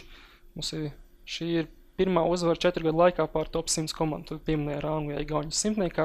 Ar šo sastāvu viņi droši nebūtu simtniekā, bet kaut kur tū tam. Tad pēdējā uzvara bija pret Armēniju, kur bija Mihitrijans Hondos stadionā. Pietiekami labi sastāvu mēs varēja vinējām 2-0. Tad tas bija? Pirms 4 gadiem. 2014. gada septembris. Šķiet tik sen, bet kas ir 4 gadi?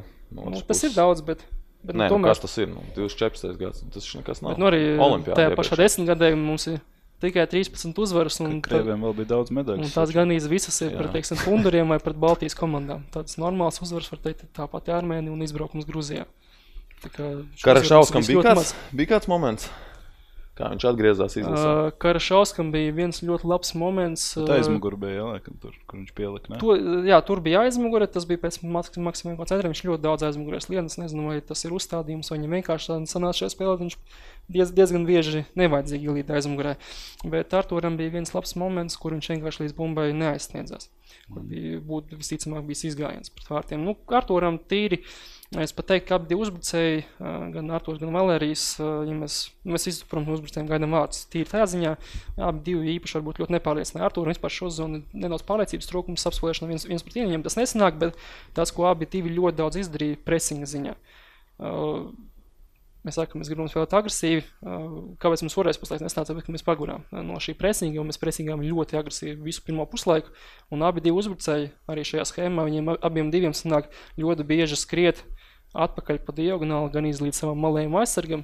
Un abi divi ļoti daudz šajā ziņā izdarīja. Viņi varbūt maz izdarīja spēles sāsnāšanas ziņā, kur vairāk palīdzēja Jānis Ikaunieks, ļoti lielu darbu izdarīja. Tad viņi, es tomēr var paslēvēt, ka ļoti aktīvi, varbūt kaut kur nokavēja, kaut kur nogulēja, bet ļoti aktīvi centās presingot.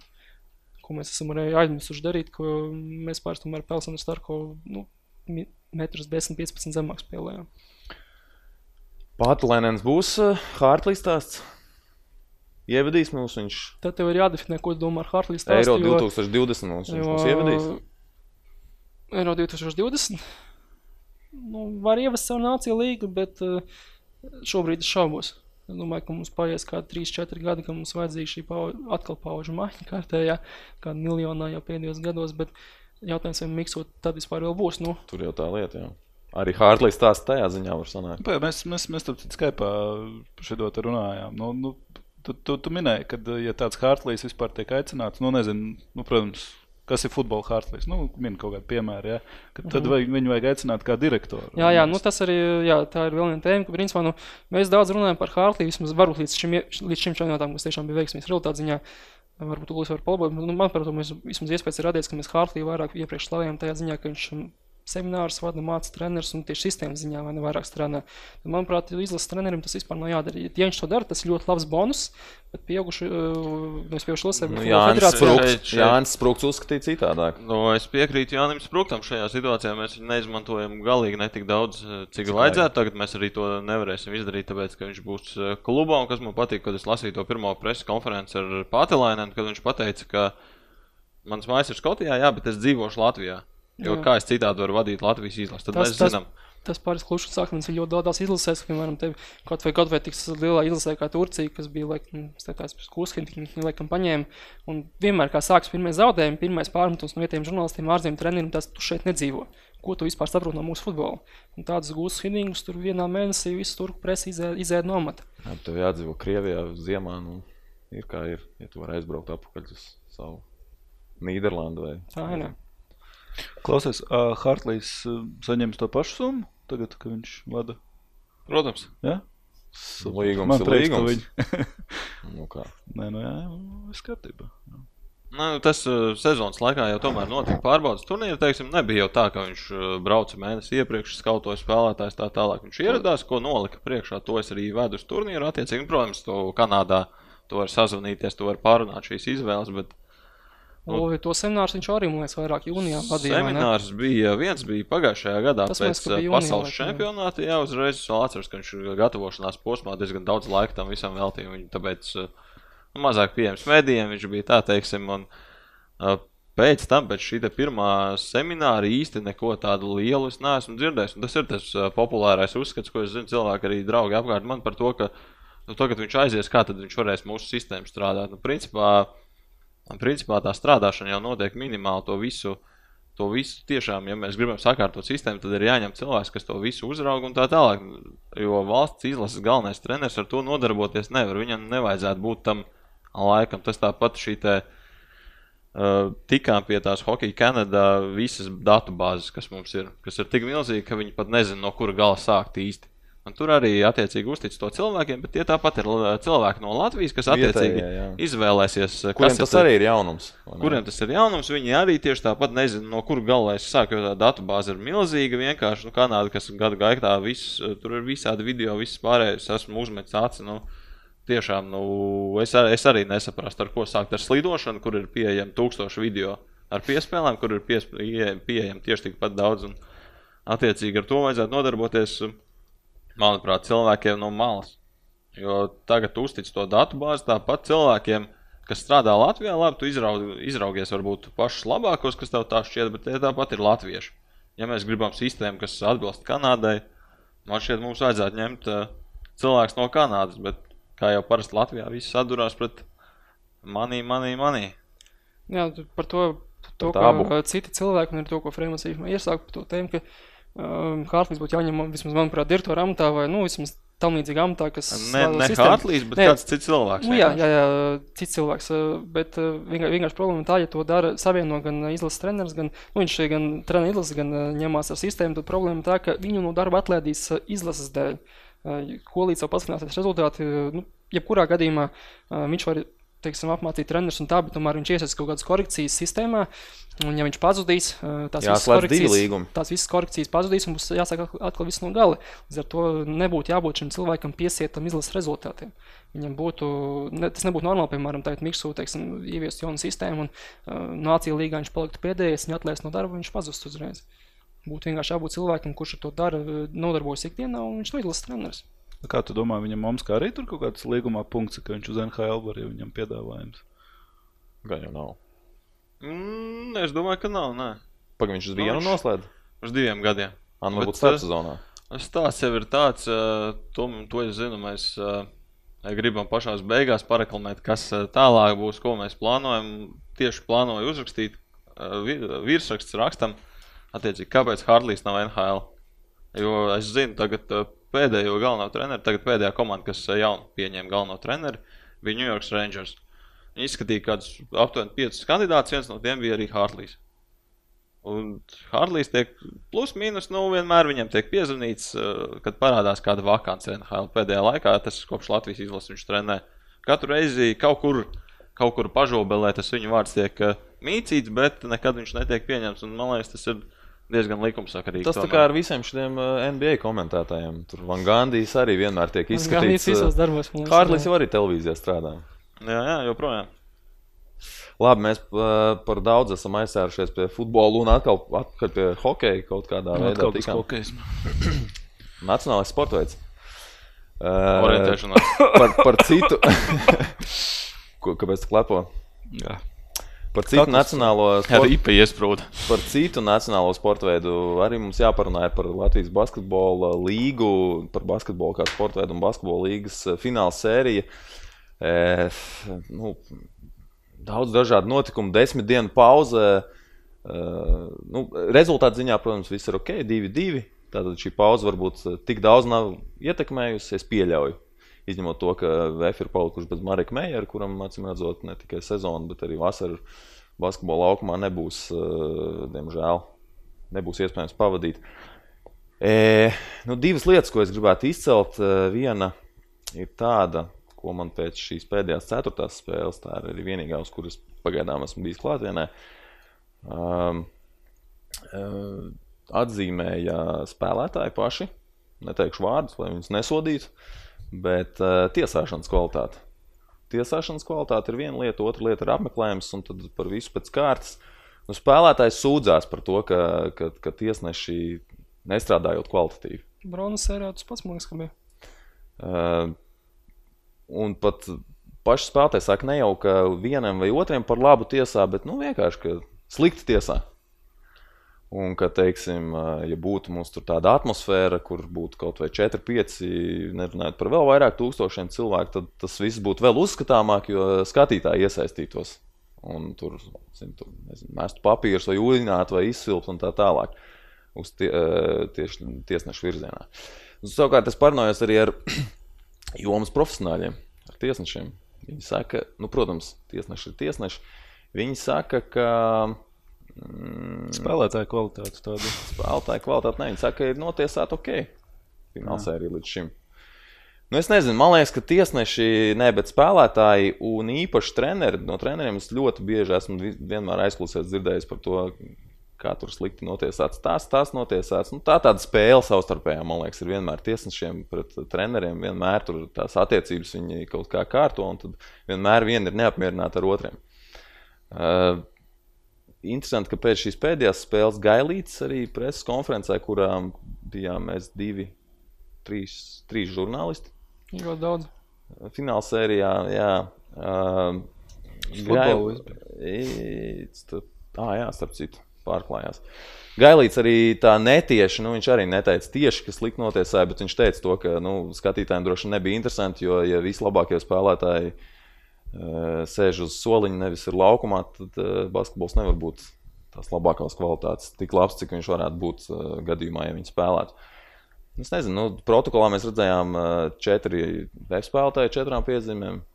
Ventspilī bija viens Juciks ar 4 piezīmēm, sodmetiena attiecība, jā, tur kā 38-18 ļoti izteikti par daudz Ventspilī, bet tur jāskatās arī, kā veidojas šie sodi. Tas jau Ventspils vairāk uzspiež uz apakšu vai vēl kaut kā veidojas spēle. Tur arī ir jāizanalizē, kā šie sodu metieni rodas. Vēl bija tādas interesantas epizodes. Jūs redzējāt spēli kāds? 4. Neredzējāt. Visi futbols skatījās. Tur bija epizode, kad Šķēlem piešķīra piezīmi 3-punktu metienā pret Janičēnoku. Tāda ļoti, ļoti apšaubām piezīme. Šķēle ļoti pārdzīvoja, nokrita ceļos, tur lūdzās tiesnešiem un dabūja tehnisko par to. Pagāja, nezinu, vai nākamais vai viens no nākamajiem uzbrukumiem Ventspilī. Vecvagaram iedeva piezīmi, ja nemaldos, pret Ubilu garām gājienā. Arī tādi, droši vien bija piezīme, varbūt arī varēja nesvilpt. Un Vecvagars, jūs plus mīnus zināt Vecvagaru, viņš nav tur tāds emocionālais spēlētājs. Viņš pagriežās, iet projām no tiesnešiem, viņš tā pie sevis pasaka, tā kā arēnā bija 400 cilvēks, varēja dzirdēt, jā. Viņš pie sevis pasaka, go home. Nu, droši vien viņš arī to... Viņš teica, ka viņš iet mājās.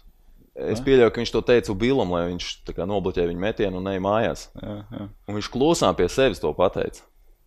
Un viņam iedeva tehnisko piezīmi par to. Viņam lietuviski vienkārši jārunā. Nezinu, varbūt. Tas ir īstenībā interesanti, par šito iedot tehnisko, tas ir, reāli, ko tas dod, izņemot to, ka tiesnesis parādīja, ka viņš ir uz laukumu? Ko reāli viņš citu apliecināja? Teorētiski tas varētu būt tas, ka tā saucamais atdeva atpakaļ to iepriekšējo piezīmi, to tehnisko piezīmi. Tiesneši vienmēr saka, ka tā nedara. Tiesneši saka, ka tā nedara, bet reāli, tas pēc tieši tā izskatījās.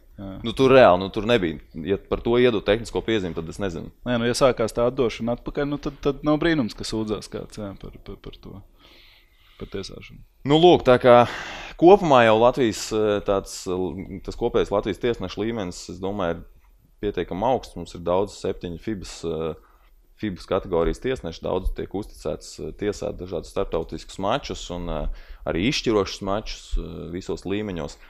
Tā kā skaidrs, ka vienmēr būs kaut kādas epizodes, par kurām strīdēsies, un es zinu, ka klubi regulāri iesūta LBS-am un tiesnešu komisijai video ar izgriezumiem. Tas jau labi. Es pat zinu vienu gadījumu, kad netika, tas gan nevis tiesnešu, bet galdiņu virzienā, kad 1 punkts tika noņemts. Pēc tam komanda izskaitīja visus gūtos punktus spēlē, un 1 punkts mazāk viņiem bija. Kāda starpība bija? Un man liekas, tur arī izšķirās. Tas bija šķiet pagarinājums tajā spēlē, pēc tam bija. Jā. Kesti. Tā kā tā arī gadās.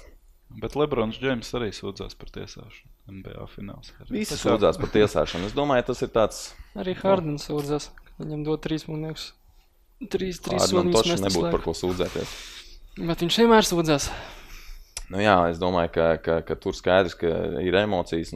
Vēl viena lieta, ka tiesnešiem droši vien nevajadzētu būt tiem, kas izšķir, un tiešām finālā gribētos redzēt pirmkārt lielāku cīņu, tādu, kā atļauj tā žostkāk spēlēt, un tiešām, ja ir 3. ceturtdaļā jau vairāki pamata rotācijas spēlētāji ar 4 piezīmēm, un viņi tāpēc nevar atrasties laukumā, tad tas tomēr atstāja kaut kādu ietekmi uz spēles rezultātu. Jā, tu var teikt, spēles tur pēdējās 5 minūtēs viņi bija laukumā.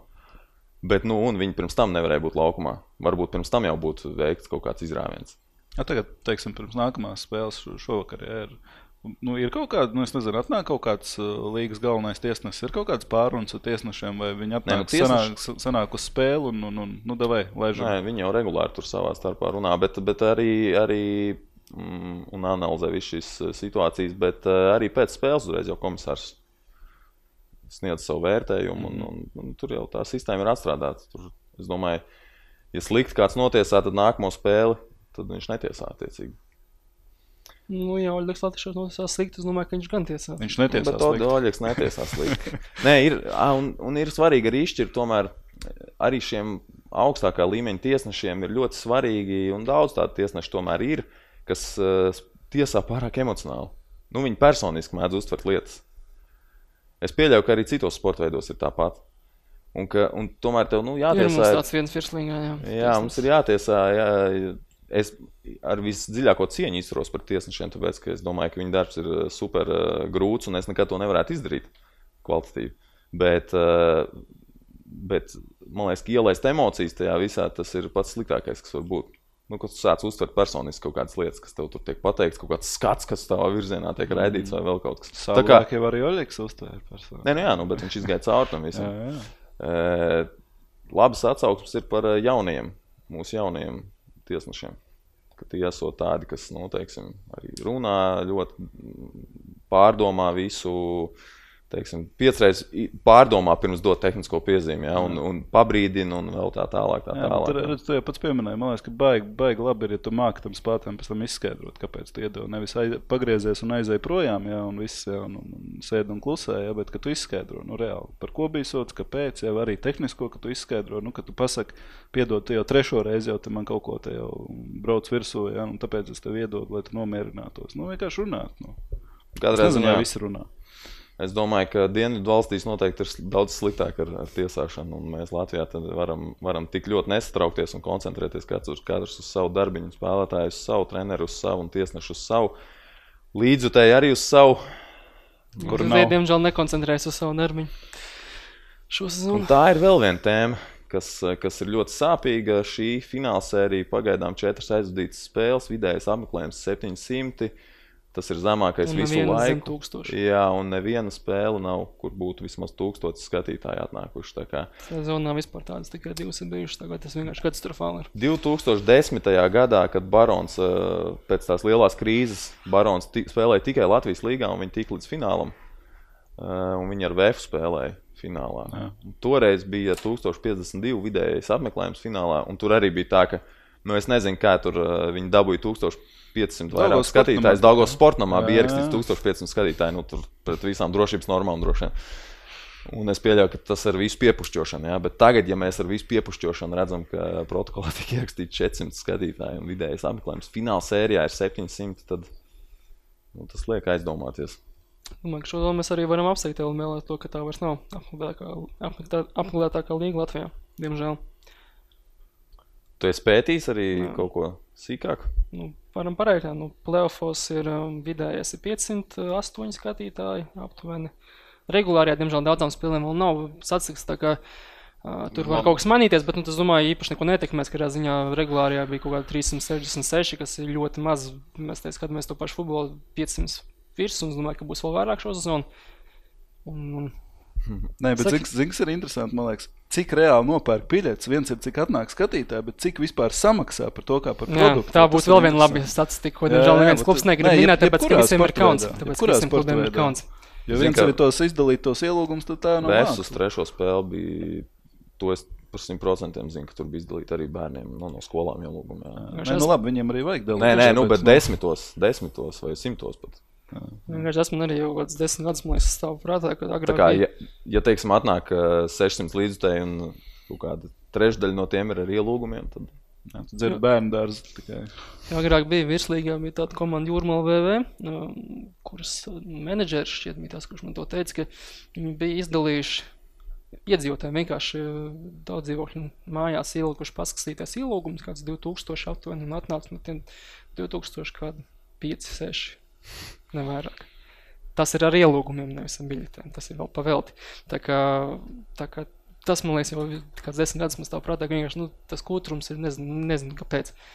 Jo it kā ārzem futbola daudz labprāt un ārzem basketbola daudz labprāt skatās, bet kāpēc negribu atnākt savu kilometru aiziet tālāk no mājas uz vietējo zāli, kaut vai 2 eiro samaksāt vai 3 eiro, cik no kuram klubam ir tā cena. Es nezinu, kāpēc. Bet varbūt tas sporta līdzjutējs tomēr mums ir tādā apjomā, kādā ir. Viņi dala sporta veidus, teiksim tā, nav tikai hardcore basketbola fani. Un, kā jau mēs redzējām, tad tajā pašā vakarā bija izlasēja spēle, futbola izlasēja, un varbūt kaut kāda daļa arī tur palika no tiem potenciāliem LBL fināla apmeklētājiem. Daļa droši vien palika, bet tas visu sezonas kontekstā pat nemaina to, ka tas kritums ir vienkārši dramatisks. Es domāju, daudzi varbūt pagājušā gadā tā līmeņa dēļ, varbūt tam īpaši nepievērs uzmanību, īstenībā jau tie signāli mums jau bija pagājušā gadā. Tas, ka varbūt tagad vairāk tas kritums tieši Valmieras dēļ, ka jo Valmierā ir 1400 nokritus apklēdīgi uz to visu lielo bildi ietekmēm, bet mums tas signāli pēdējos gados bija diezgan stipri. Vienkārši varbūt tas līmenis to kaut kādā ziņā glāba. Jā, protams, ir kaut kāda objektīvie, subjektīvie rādītāji, tur visi piemina silto laiku. Ok, to var piekrist, jo, it kā tu vari ņemt dienvidu valsts, kurās ir silts laiks vienmēr, un tad cilvēki tāpatās nāk, bet tur ir vienmēr šis siltais laiks, tad viņi tur mums līdzjutēji vispār ietekmē ļoti laikams. Ja ir slikts laiks, tad nenāk, jo ir slikts laiks, ja ir labs laiks, tad nenāk, jo ir labs laiks. Normāli. Tad līdz tai arēnai jātiek kaut kā. Jā. Bet savukārt tas hokeja arguments, kas te tiek pieminēts ik pa laikam, man liekas, uz fināla sēriju tas ir, viņš vienkārši objektīvi nestrādā, tāpēc, ka fināla sērija sākās tad, kad hokejs jau bija beidzies Latvijai. 17. datumā, vai nebija CSD fināls? Jā. 17. datumā. Fināls arī sākās 19. Tā kā tur dzēšās šie plus mēs varam paskatīties vienkārši, cik bēdīgi tas viss izskatās. Mums atbrauc Kanādas zvaigznes, atbrauc Konors Makdēvids, mums atbrauc citi spēlētāji, kas pelna miljonus NHL. Vai tad arēnā Rīga bija pilns tribīns? Kāpēc vajadzēja pacelt cenas biļetēm uz to maču? Kāpēc pats zvaigznes atbrauc? Tas ir vajadzēja. Mums atbrauc Lebrons James. Par viņu maksātu 5 eiro vai federācija pacelt. Tomēr taču uz Lietuvas pārbaudas spēli man šeit toreiz arī bija diezgan... Pats es pirku, man šeit 25 eiro 3. stāvā stūrī. Ar 2 cilvēkiem 50 eiro. Nu, man šeit, ja tev ir attiecīgā līmeņa spēle laukumā, tu par to arī maksā. Tā tad mums nacionālais sportojas tomēr basketbols. Nē. Mums nav nacionālais sports. Mums jāmeklē tas nacionālais sports. Bet kā izmērīt nacionālais sports? Kā izmērīt nacionālais? Drīzāk Freimanu paskaties izlešu kaut vērtības, domāju, to cits sporta veids sanāks nacionālais līdz ar to. Izlešu apmeklēt? Izlešana čempionātu. Speedways. Kārtējo reizi Speedways. Arī Speedways, jā. Arī Speedways. No izlasēm, kur ir visamklātākā futbols, ne? Protams. Futbols, jā. Jā, un tur tas kalendārs ir tāds, ka ir dažas spēles gadā. Un tagad gan basketbolā ar tāpatās. Vienīgais, ka basketbolā nav vēl augstākā līmeņa spēles, tas bišķi, ka jums iet sit uz leju to apmeklēt. Jums basketbolistiem. Bet, par apmeklētību arī iesākt, man liekas, vistraģiskākais tas vispār, ka Rīgā vispār nenāk nav uz ko izņemot Dinamo, kas, man liekas, uz Dinamo nāk citiem dēļ, sportiem dēļ, vai ne, Uli. Un, Glory Hunter? Tieši tā. Tas laiks sen ir beidzies. Nevis nav beidzies, bet ir samazinājies. Tā grupiņa samazinājusies. Bet par šīm te izdalītajām biļetēm negribu, lai tagad man tas sit krustā un tā tālāk, bet vienkārši bāma, ko es dzirdēju Arēnas Rīgas gaiteņos, ka viena spēles sezonas beigās uz šo te maču pārdotās biļetes bija 300. Pēdējos nešaušanās, jo arī diezgan daudz bērns vai neved. Jā, bet tas visā visumā, es zinu, man cilvēki apkārt, ja kādreiz cilvēki prasīja vai nevar kaut ko sakārtot vai tā tālāk, tad viņi saka, tagad man darbā tur atved ielūgums, nevienam viņi nav vajadzīgi. Es nezinu, kāpēc tā notiek, sportiskajā rezultātā tas acīm redzamākais, bet visā visumā to, ka par šīm te brīvbiļetēm zinu pilnīgi visus. Atceros vēl taisījām sporta avīzē tādu apaļā galda diskusiju, kur bija par notikumiem Latvijas hokejā Aigars Kalvīts, Viesturs Kozils un Andris Pikāns, kurš ir Kurbada īpašnieks. Vairāk par to, kas notiek Latvijas hokejā, bet Kozils Kalvītim. Mūsu acis priekšā, žurnālistu acis priekšā, tā arī pateica, piedod Aigar, bet šīs te Dinamo brīvbiļetes ir sačakarējušas visu tirgu Latvijā. Ka viens kolēģis otram kolēģim pasaka par šīm te Dinamo brīvbiļetēm. Tā ir, man liekas, ļoti liela problēma. Paldies, Barons LMT. Jā, tie arī bija labi laiki. 7200 apmeklējums lielākais finālos, bet uz kā rēķina. Un pēc tam vairs negribēja maksāt par biļetēm. Bet jā, par to Rīgas tēmu noslēdzam, man liekas, vienkārši katastrofa, ja neskaita Dinamo, kā apmeklētākais Rīgas klubs vietējos čempionātos ir meta ar 300 ar kapējām skatītāji. LU bišķi zemāk regulārās zonas dēļ. Playoffā bija 650, laikam, tur bija nezinu, bet regulārā bija mazāk. Tas tam vienkārši katastrofa. Rīga varbūt labi iedzīvotājs skaits rūku un tā tālāk, bet tik un tā Rīgas apmēriem, es nezinu, normālā rietumu valstī tādiem apmēriem būtu jābūt 2 klubiem ar 15,000 apmeklētību. Mums ir 300 lielākais. Tas vienkārši šausmas. Kāpēc tā ir? Man šķiet, ka mums tas vienkārši nav tas paņemam Amerikas piemēru. Tu esi mācījies vienā koledžā un tu par to koledžu fano līdz mūža beigām. Tieši tā, tev ir savas komandas, tur katrs par kaut ko fano. Katrs zina, kas ir Lebrons James, kas ir tas pats Stefens Karijs, kas ir Toms Breidijs. Nezinu, vai katrs zina, vai kas ir Sidnijs Krosbijs, bet jebkurā gadījumā viņiem ir šīs te savas komandas un viņi par tām fano, lai kaut vai tu esi no Bostonas, tu dzīvo otrā Amerikas galā, tu tāpat fano par savu Bostonas komandu. Varbūt mums fanošana vienkārši vairāk ir tāda alus dzeršana čomiem. Tāpēc alus lētāks jau ir Barčikā. Tad nevis tu nafik tev iet uz spēli, vēl maksāt pa biļeti. Tur arī tas alus ir dārgs un nepārāk garšīgs. Tā nav? Skaidrs, ka nav tradīcija. Tas ir skaidrs. Tradīcijas nav, vēl varbūt kaut kādas rakstura iezīmes. Mums ir bail, ka mūs pievils. Bet lai gan mēs sakam par to... Ekonomiskais faktors. Bet mēs sakam par to, ka nav tradīcijas, bet tad mēs redzam visādus vēsturiskos kadrus. Tagad man šeit pēdējais, ko es redzēju, bija Baltijas kauss, kaut kāds tur melnbaltie kadri, kur spēlē Latvijas. Tas laikos bija 10,000 plus. Jā, kur vienkārši tribīns ir pārbāsts ar cilvēkiem. Es tā ļauju runāt, jā. Jā. Baltijas kausa, labi, tur droši vien nespēlēja pret Krievijas komandām, bet, piemēram, tādos PSRS čempionātos spēlējot, tur jau tas bija tāds nacionālais, man liekas, arī tur nāca tomēr cilvēki, tāpēc, ka viņi to redzēja kā tādu pretošanos lielajai varai. Bet šobrīd mums spēlē 2 komandas. kaimiņu valsts čempionātā. Tur tieši tādas pašas paralēlas varam savilkt. Tur tāpat tas vienkārši neeksistē. Tikai tur ir problēma, ka nevis no paralēlas, bet tas, Tagad ka ir šīs robežas. pašas divas komandas īpaši nav labi iespēju radījuši pusē.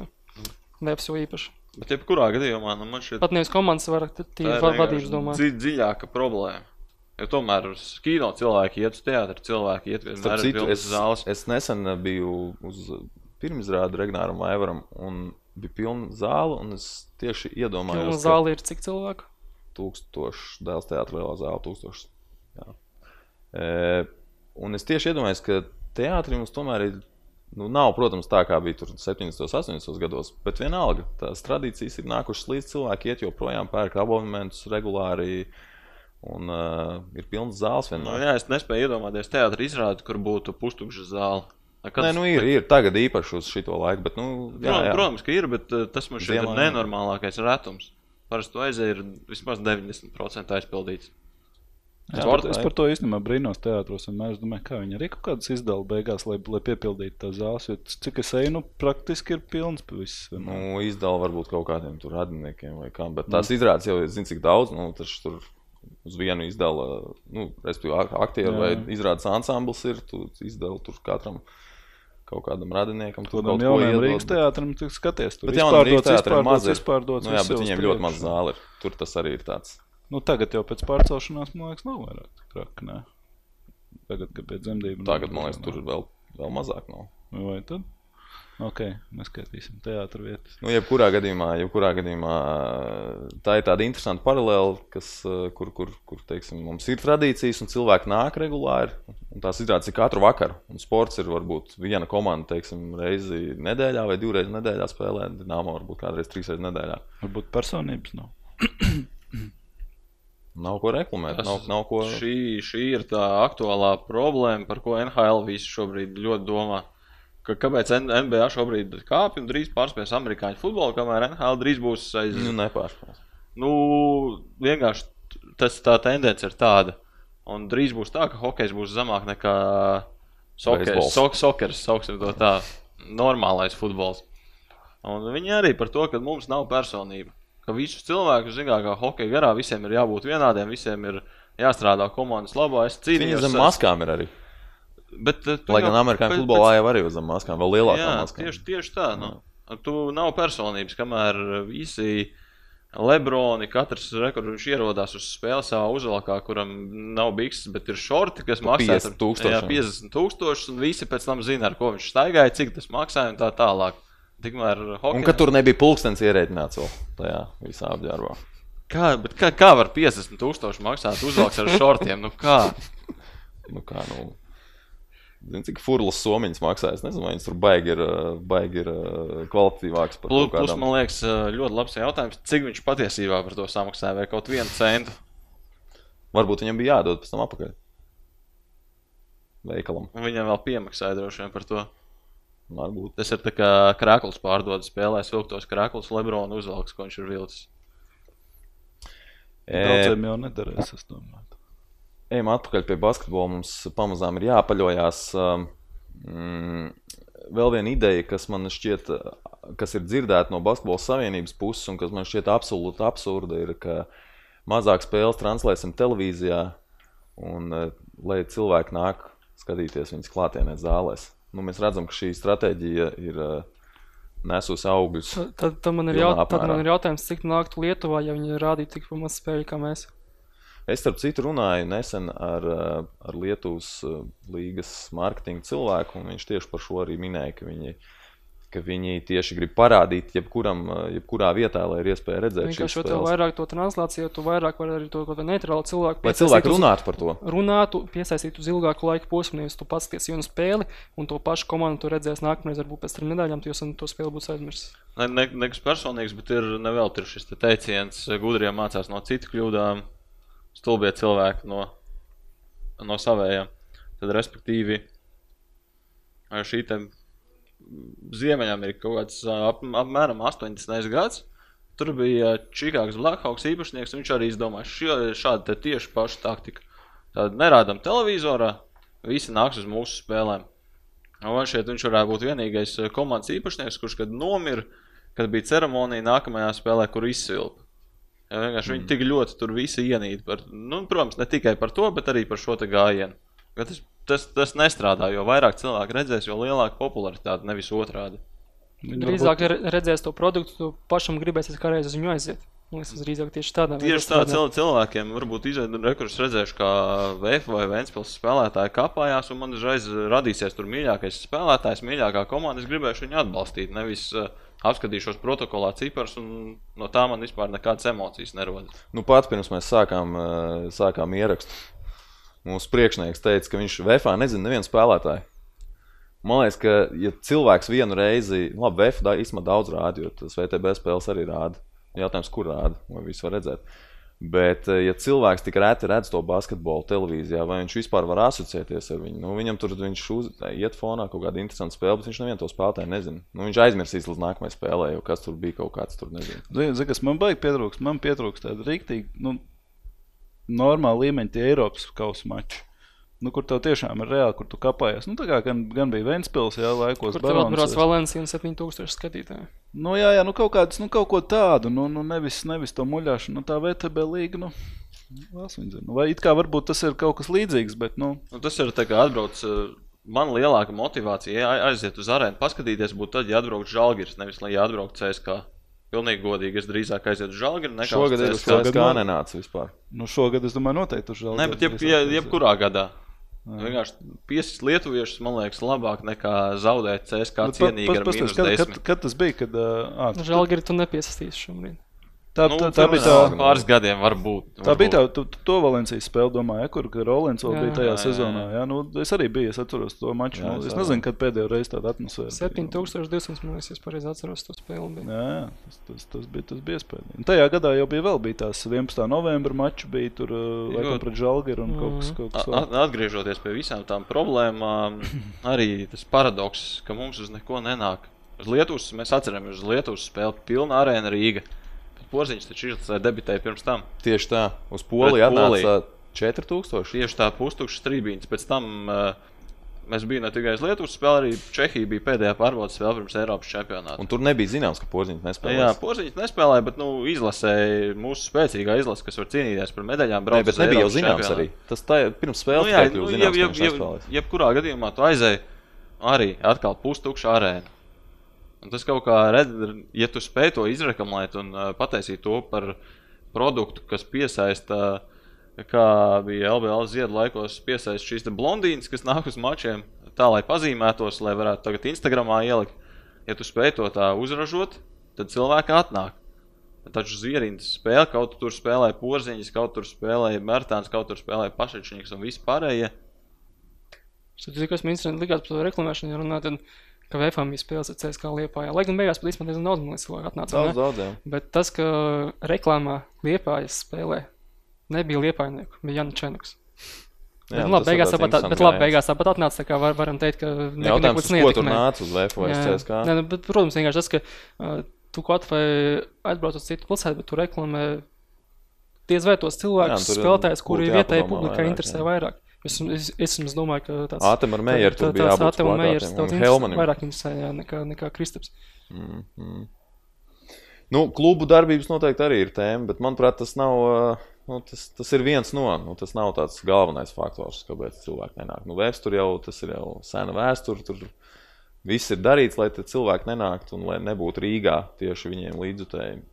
Tagad tas ir redzams arī. Ventspilī jau arī varbūt nav tik aktuāla tā problēma, bet cilvēki tāpat nenāk un ir kaut kāda sauņa, kas nāk, bet viņi nekļūst lielāki. Varbūt tieši otrādāk, viņi kļūst mazāk ar vienu. Jā, bet Ventspilsē ir apmeklētākā komanda LBL, lai arī cik maz īsmaz viņam nākt. Cik tur ir?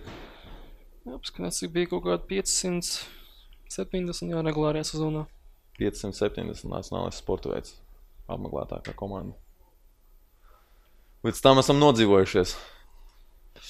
Vēl kaut kādas mazās lietiņas, kas ir palikušas. Mums ir NHL, NBA finālsērijas šobrīd, kas tur NHL notiek. Atnāca no zāles vienu nakti. Lūdzu, pasaka, ka nebūs Ovečkins, ka nedabūs kaut kas. Pasaka kaut ko.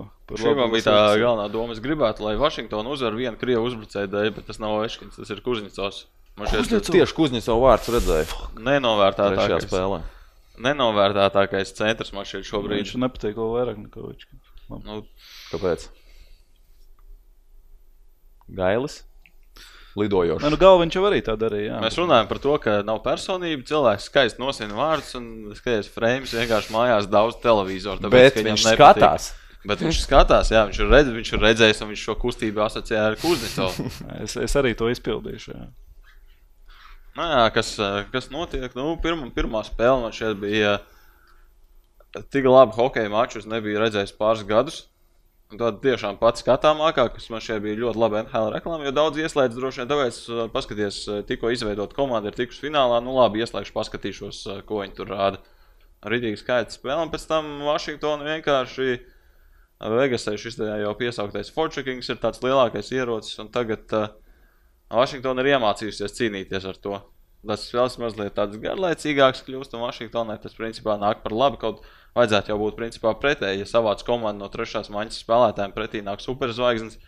Ja ir ātrs skatāms hokejs priekšrocībai, taču vajadzētu būt komandai, kur ir Ovečkins, kur ir Bekstrēms, kur ir Kuznecovs, kur ir Ovšī, kur ir vispārējie, nevis komandai, kas ir izveidot no tādiem rūpīgi sakot, no ielas salasītiem čaļiem vienkārši. Baigais stāsts īstenībā. Būs ESPN dokumentālā filma pēc gadiem. Man patīk apzīmējums Frankensteins komandai. Nu, tā salikta no citiem nevajadzīgām daļām. Es pat pierakstīju, tev līdz nolasīšu frames droši vien. Nav sekojis līdz tam baigi. Es tev nosaukšu statistiku. Viljams Karlsons šajā sezonā viņam 100 spēles saskait kopā regulāro un play-off. Viņam 100 spēlēs ir 50 vārdi, 43 piespēles, 93 punktus 100 spēlēs. Jā. Tagad uzmini iepriekšējās 2 sezonās kopā viņš nospēlēja 162 spēles, cik viņš kopā iemet vārdus. Šajā sezonā 50 spēlēs. Cik bija? 11. Iepriekšējā sezonā. Nē, nu kopā iepriekšējās 2. Nu, to es bišķiņ pesimists, bet uz to būs 15 vārdi. Jā. Vienā 9 un vienā 6. Tu biji par to Tomašu Noseku, man liekas, bija labs. Jā, viņš iemeta uzvaras vārdus pirmajā fināla spēlē. Tu godīgi pateikšu. Sezonai sākoties nebija nejausmas, kas tas tāds ir. Viens gols, ja 3 sezonās viņam bija. Jā, viņš 3 sezonās, tur 11 spēles bija. Farmklubā spēlē, izsauc uz 10 spēlēm augšā, nu, uzspēlēja, dabūt tur vienu piespēli labākajā gadījumā sezonā, visi spēlēja pa Farmklubu. Tagad viņš vienā finālā spēlēja savā pirmajā, iemet uzreiz 2 vārdus, un tas ir tajā pirmajā finālā spēlē, ko viņi uzvarēja, viņi 3. periodā iemet 3 vārdus, un visus 3 vārdus iemet 4. maņas spēlētāji. Ko tas nozīmē vispār? Nu, tas Vegas stāsts. Nu, kas ir pārvērtēt? Visi tās zvaigznes ir, kas tur... Nu... Tas Vegasai pirmā maiņa šis pieminētais jau Karlsons un 2 spēlētāji, kas spēlēja Floridā pirms tam. Railijs Smits un Jonathans Marchessault. Šī ir, principā, es teiktu, top 3 maiņa vispār NHL šajā sezonā bija. Un tas stāsts, kā viņi dabūja Railiju Smitu un Marchessault ir baigais, jo Smitam šajā sezonā, pirmā sezonā, kad viņam stājās spēkā jaunais līgums, 5 gadi, 25 miljoni. 5 miljoni sezonā, kas it kā nekas īpašs. Pie tam pirmās maiņas centra uzbrucējiem. Un viņi, tad, kad Vegas lasīja sastāvu, tad viņi slēdz visādas darījumus ar komandām, lai tur, teiksim, ar Floridu bija šis te variants, lai atbrīvotos no Railija Smita līguma, mēs jums dosim Marchessault līdzi. Principā Florida speciāli iedeva šobrīd NHL finālistē 2 pirmās maiņas spēlētājus speciāli. Un tas trakākais ir tas, ka viņi pat neatzīst, ka tā bija kļūda. Jā, mēs to tieši tā gribējām, viss bija izplānots. Teksts aizsardzības uzvar čempionātus.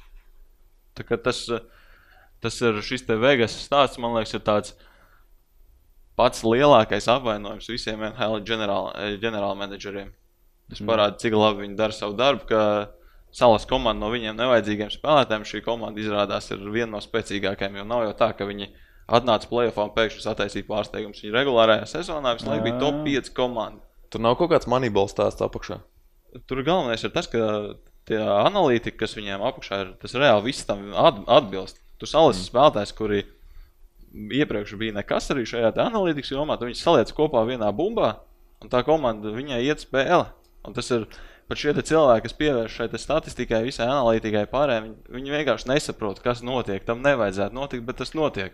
Paranormālā parādība, kas saliec kopā Kur 1+1+1 un sanāk nevis 3, bet sanāk kaut kāds 15. Kā to var dabūt gatavu, nezinu. Nu, tad noteikti gaidām filmu, un varbūt ne tikai dokumentālo, bet mākslas filmu arī. Es domāju, stabilajā varanās pils. Moneyball bija laba filma. Nu, tas izņēmums varbūt ir, bet tā. Cevišķi ātri uztaisīs. Bet tur jau bija, jau pirms pirmās spēles jau sāka jau meklēt, kurš kuru lomu varētu spēlēt, kurš aktieris. Tur jau piemeklēt, kur tur ir līdzīgākie, viss kārtībā. Nu, un otra Ziemeļamerikas lielā līga, ko mēs uzskatām par lielo līgu NBA, jo Ziemeļamerikāņu futbolu mēs tur ļoti maz aprakstām.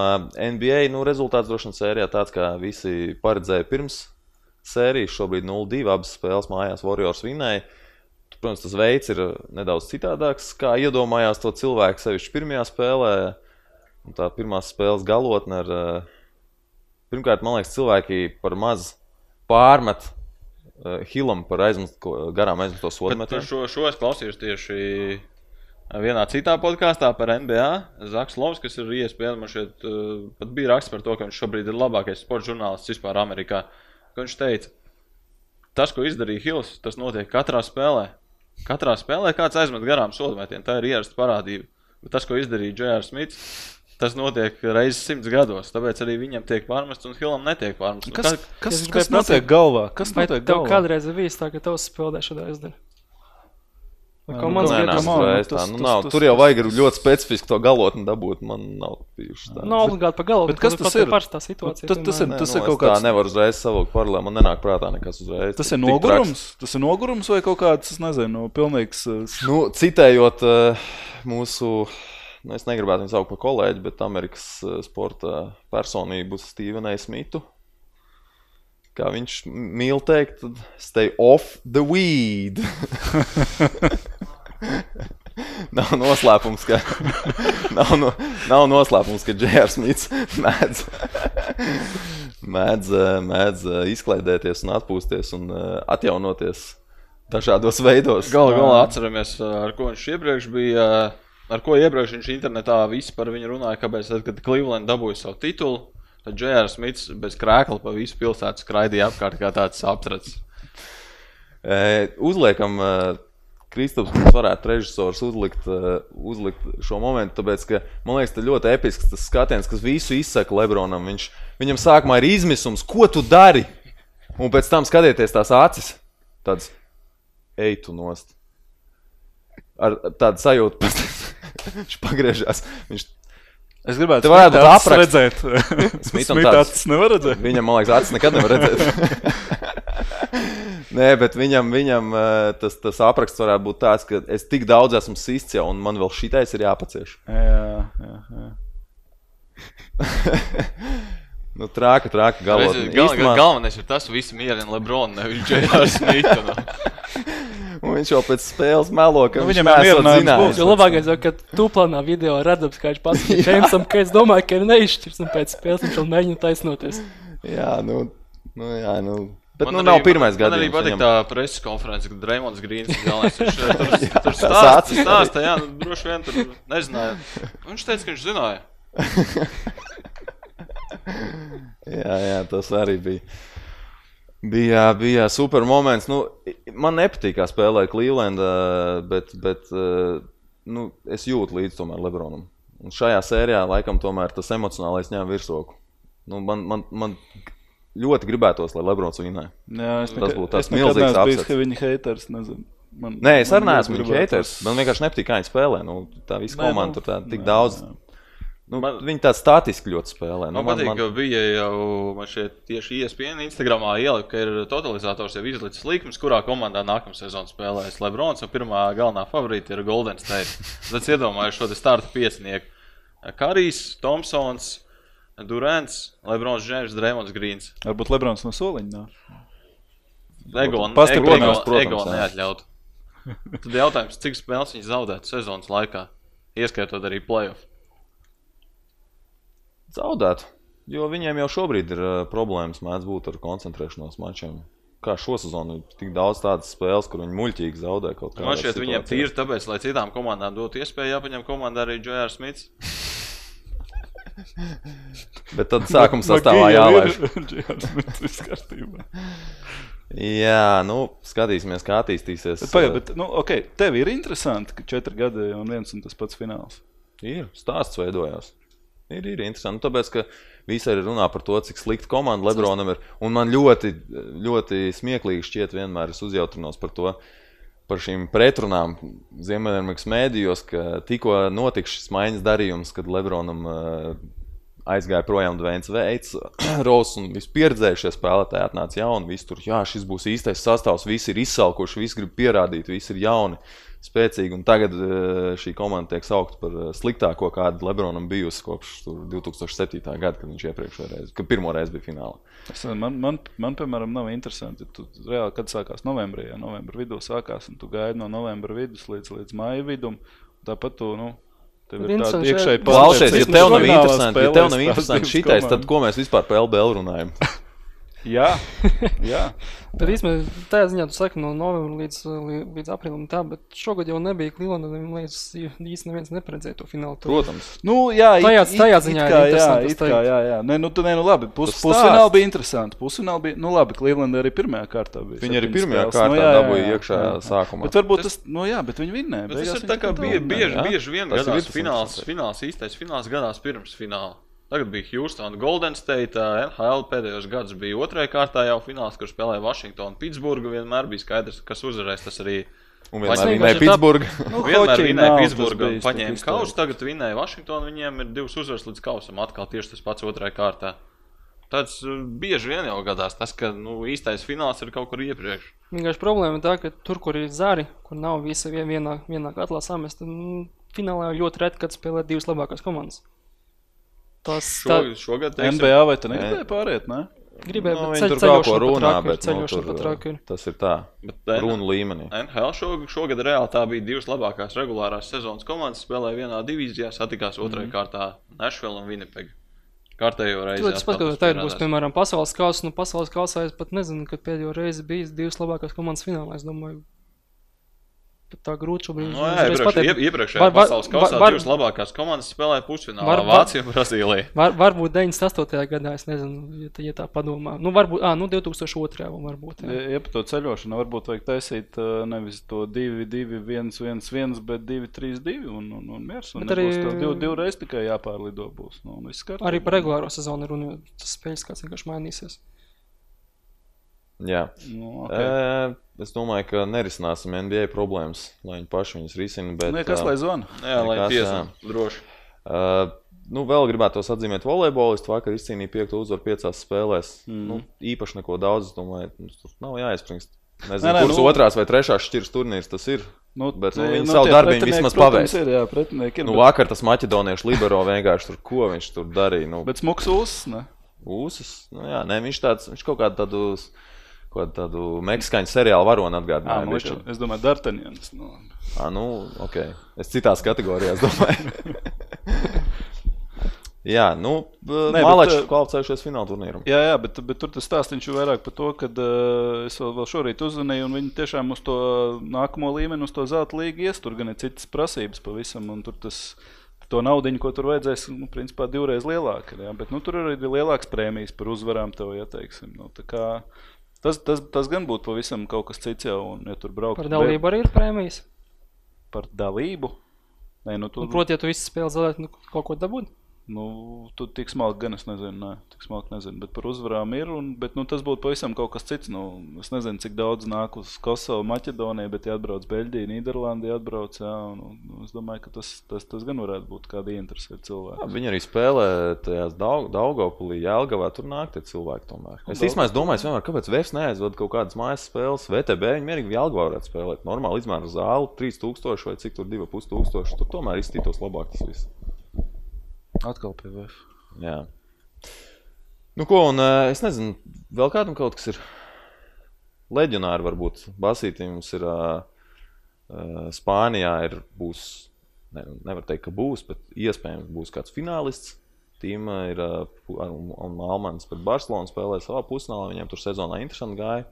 Vairāk vinēja Baskonī, tā kā varbūt arī vinēs un tiks finālā. Otrā pusfinālā ir Pasečņiks. Tur diez vai viņi vinēs, bet viņi ir tikuši Eirolīgā. Andžijam gan līgums ir beigsies pēc šīs sezonas. Tā kā skatīsimies, kā viņš tur viss turpināsies. Strēlnieks cīnās par titulu Grieķijā un pirmo spēli jau vinēja. Kā viņam tur sezonā gāja, man liekas, ka vairāk zaudēja? Panathinaikos visas, visas ne, bet jā. Otrajā viņi bija. Jā. Un pēc vairāk gadu pārtraukuma ārzemēs mums par titulu cīnās arī 2 latvieši savā starpā. Jā. 2005. gadā spēlēja Bagātskis pret Štelmacheru Lietuvā. Un Bagātskis vinēja ar Žalgiri. Nopietni, kopš tā laika nav bijis? Nē, un otro reizi bija 14. gadā Ukrainā. Bija Bagātskis kā treneris un strēlnieks pret Muižnieku un Freimaņu. Tur Budaveļnieks vinēja toreiz. Redzi, kāpēc hokejs ir nacionālais sporta veids, mums Šveicē šogad bija Ķēniņš, Mežlīkins. Lūdzu. Divi finālisti. Latvijā visi skatījās spēles un sekoja līdzi. Sekot līdzi jau sekoja, varbūt flashskorā. Un tad, tagad ir 3. šāds gadījums, Pērtāns pret Siliņu Itālijā. Ir plāns aizdoties, tā kā varēšu varbūt reportēt kaut ko. Labi. Vēl kaut kas? Nē, ir. Baigi daudz jau esam runājuši. Vairāk kā pusotru stundu. Es domāju, ka mums uz nākamo reizi jāsaīsina mazliet kaut kādas tēmas. Piedodiet, ja varat, jā, izrunājāmies. Tā kā klausieties mūs tur, kur mēs būsim pieejami, droši vien SoundCloud, iTunes visdrīzāk, pēc tam cerams arī citur. Tie, kas skatās mūs, prieks, ka jūs skatāties. Un mēģināsim droši vien daudz maz regulāri šo atkārtot reizi nedēļā. Nākamais mūsu tikšanās iemesls varētu būt Pasaules kauss. Pasaules kauss pavisam drīz jau jūnija vidū, un tad arī varēsim vairāk paskatīties uz visām šīm lietām, aktualitātēm, kas saistās ar šo turnīru. Droši vien lielāko turnīru, kāds ir pasaules sportā no 4 gadē. Droši vien ar olimpiskajām spēlēm var tikai salīdzināt kaut ko tādu. Tā kā, paldies vīri, tiekamies nākamreiz. Turam mīkšķis pa Vegas. Čau!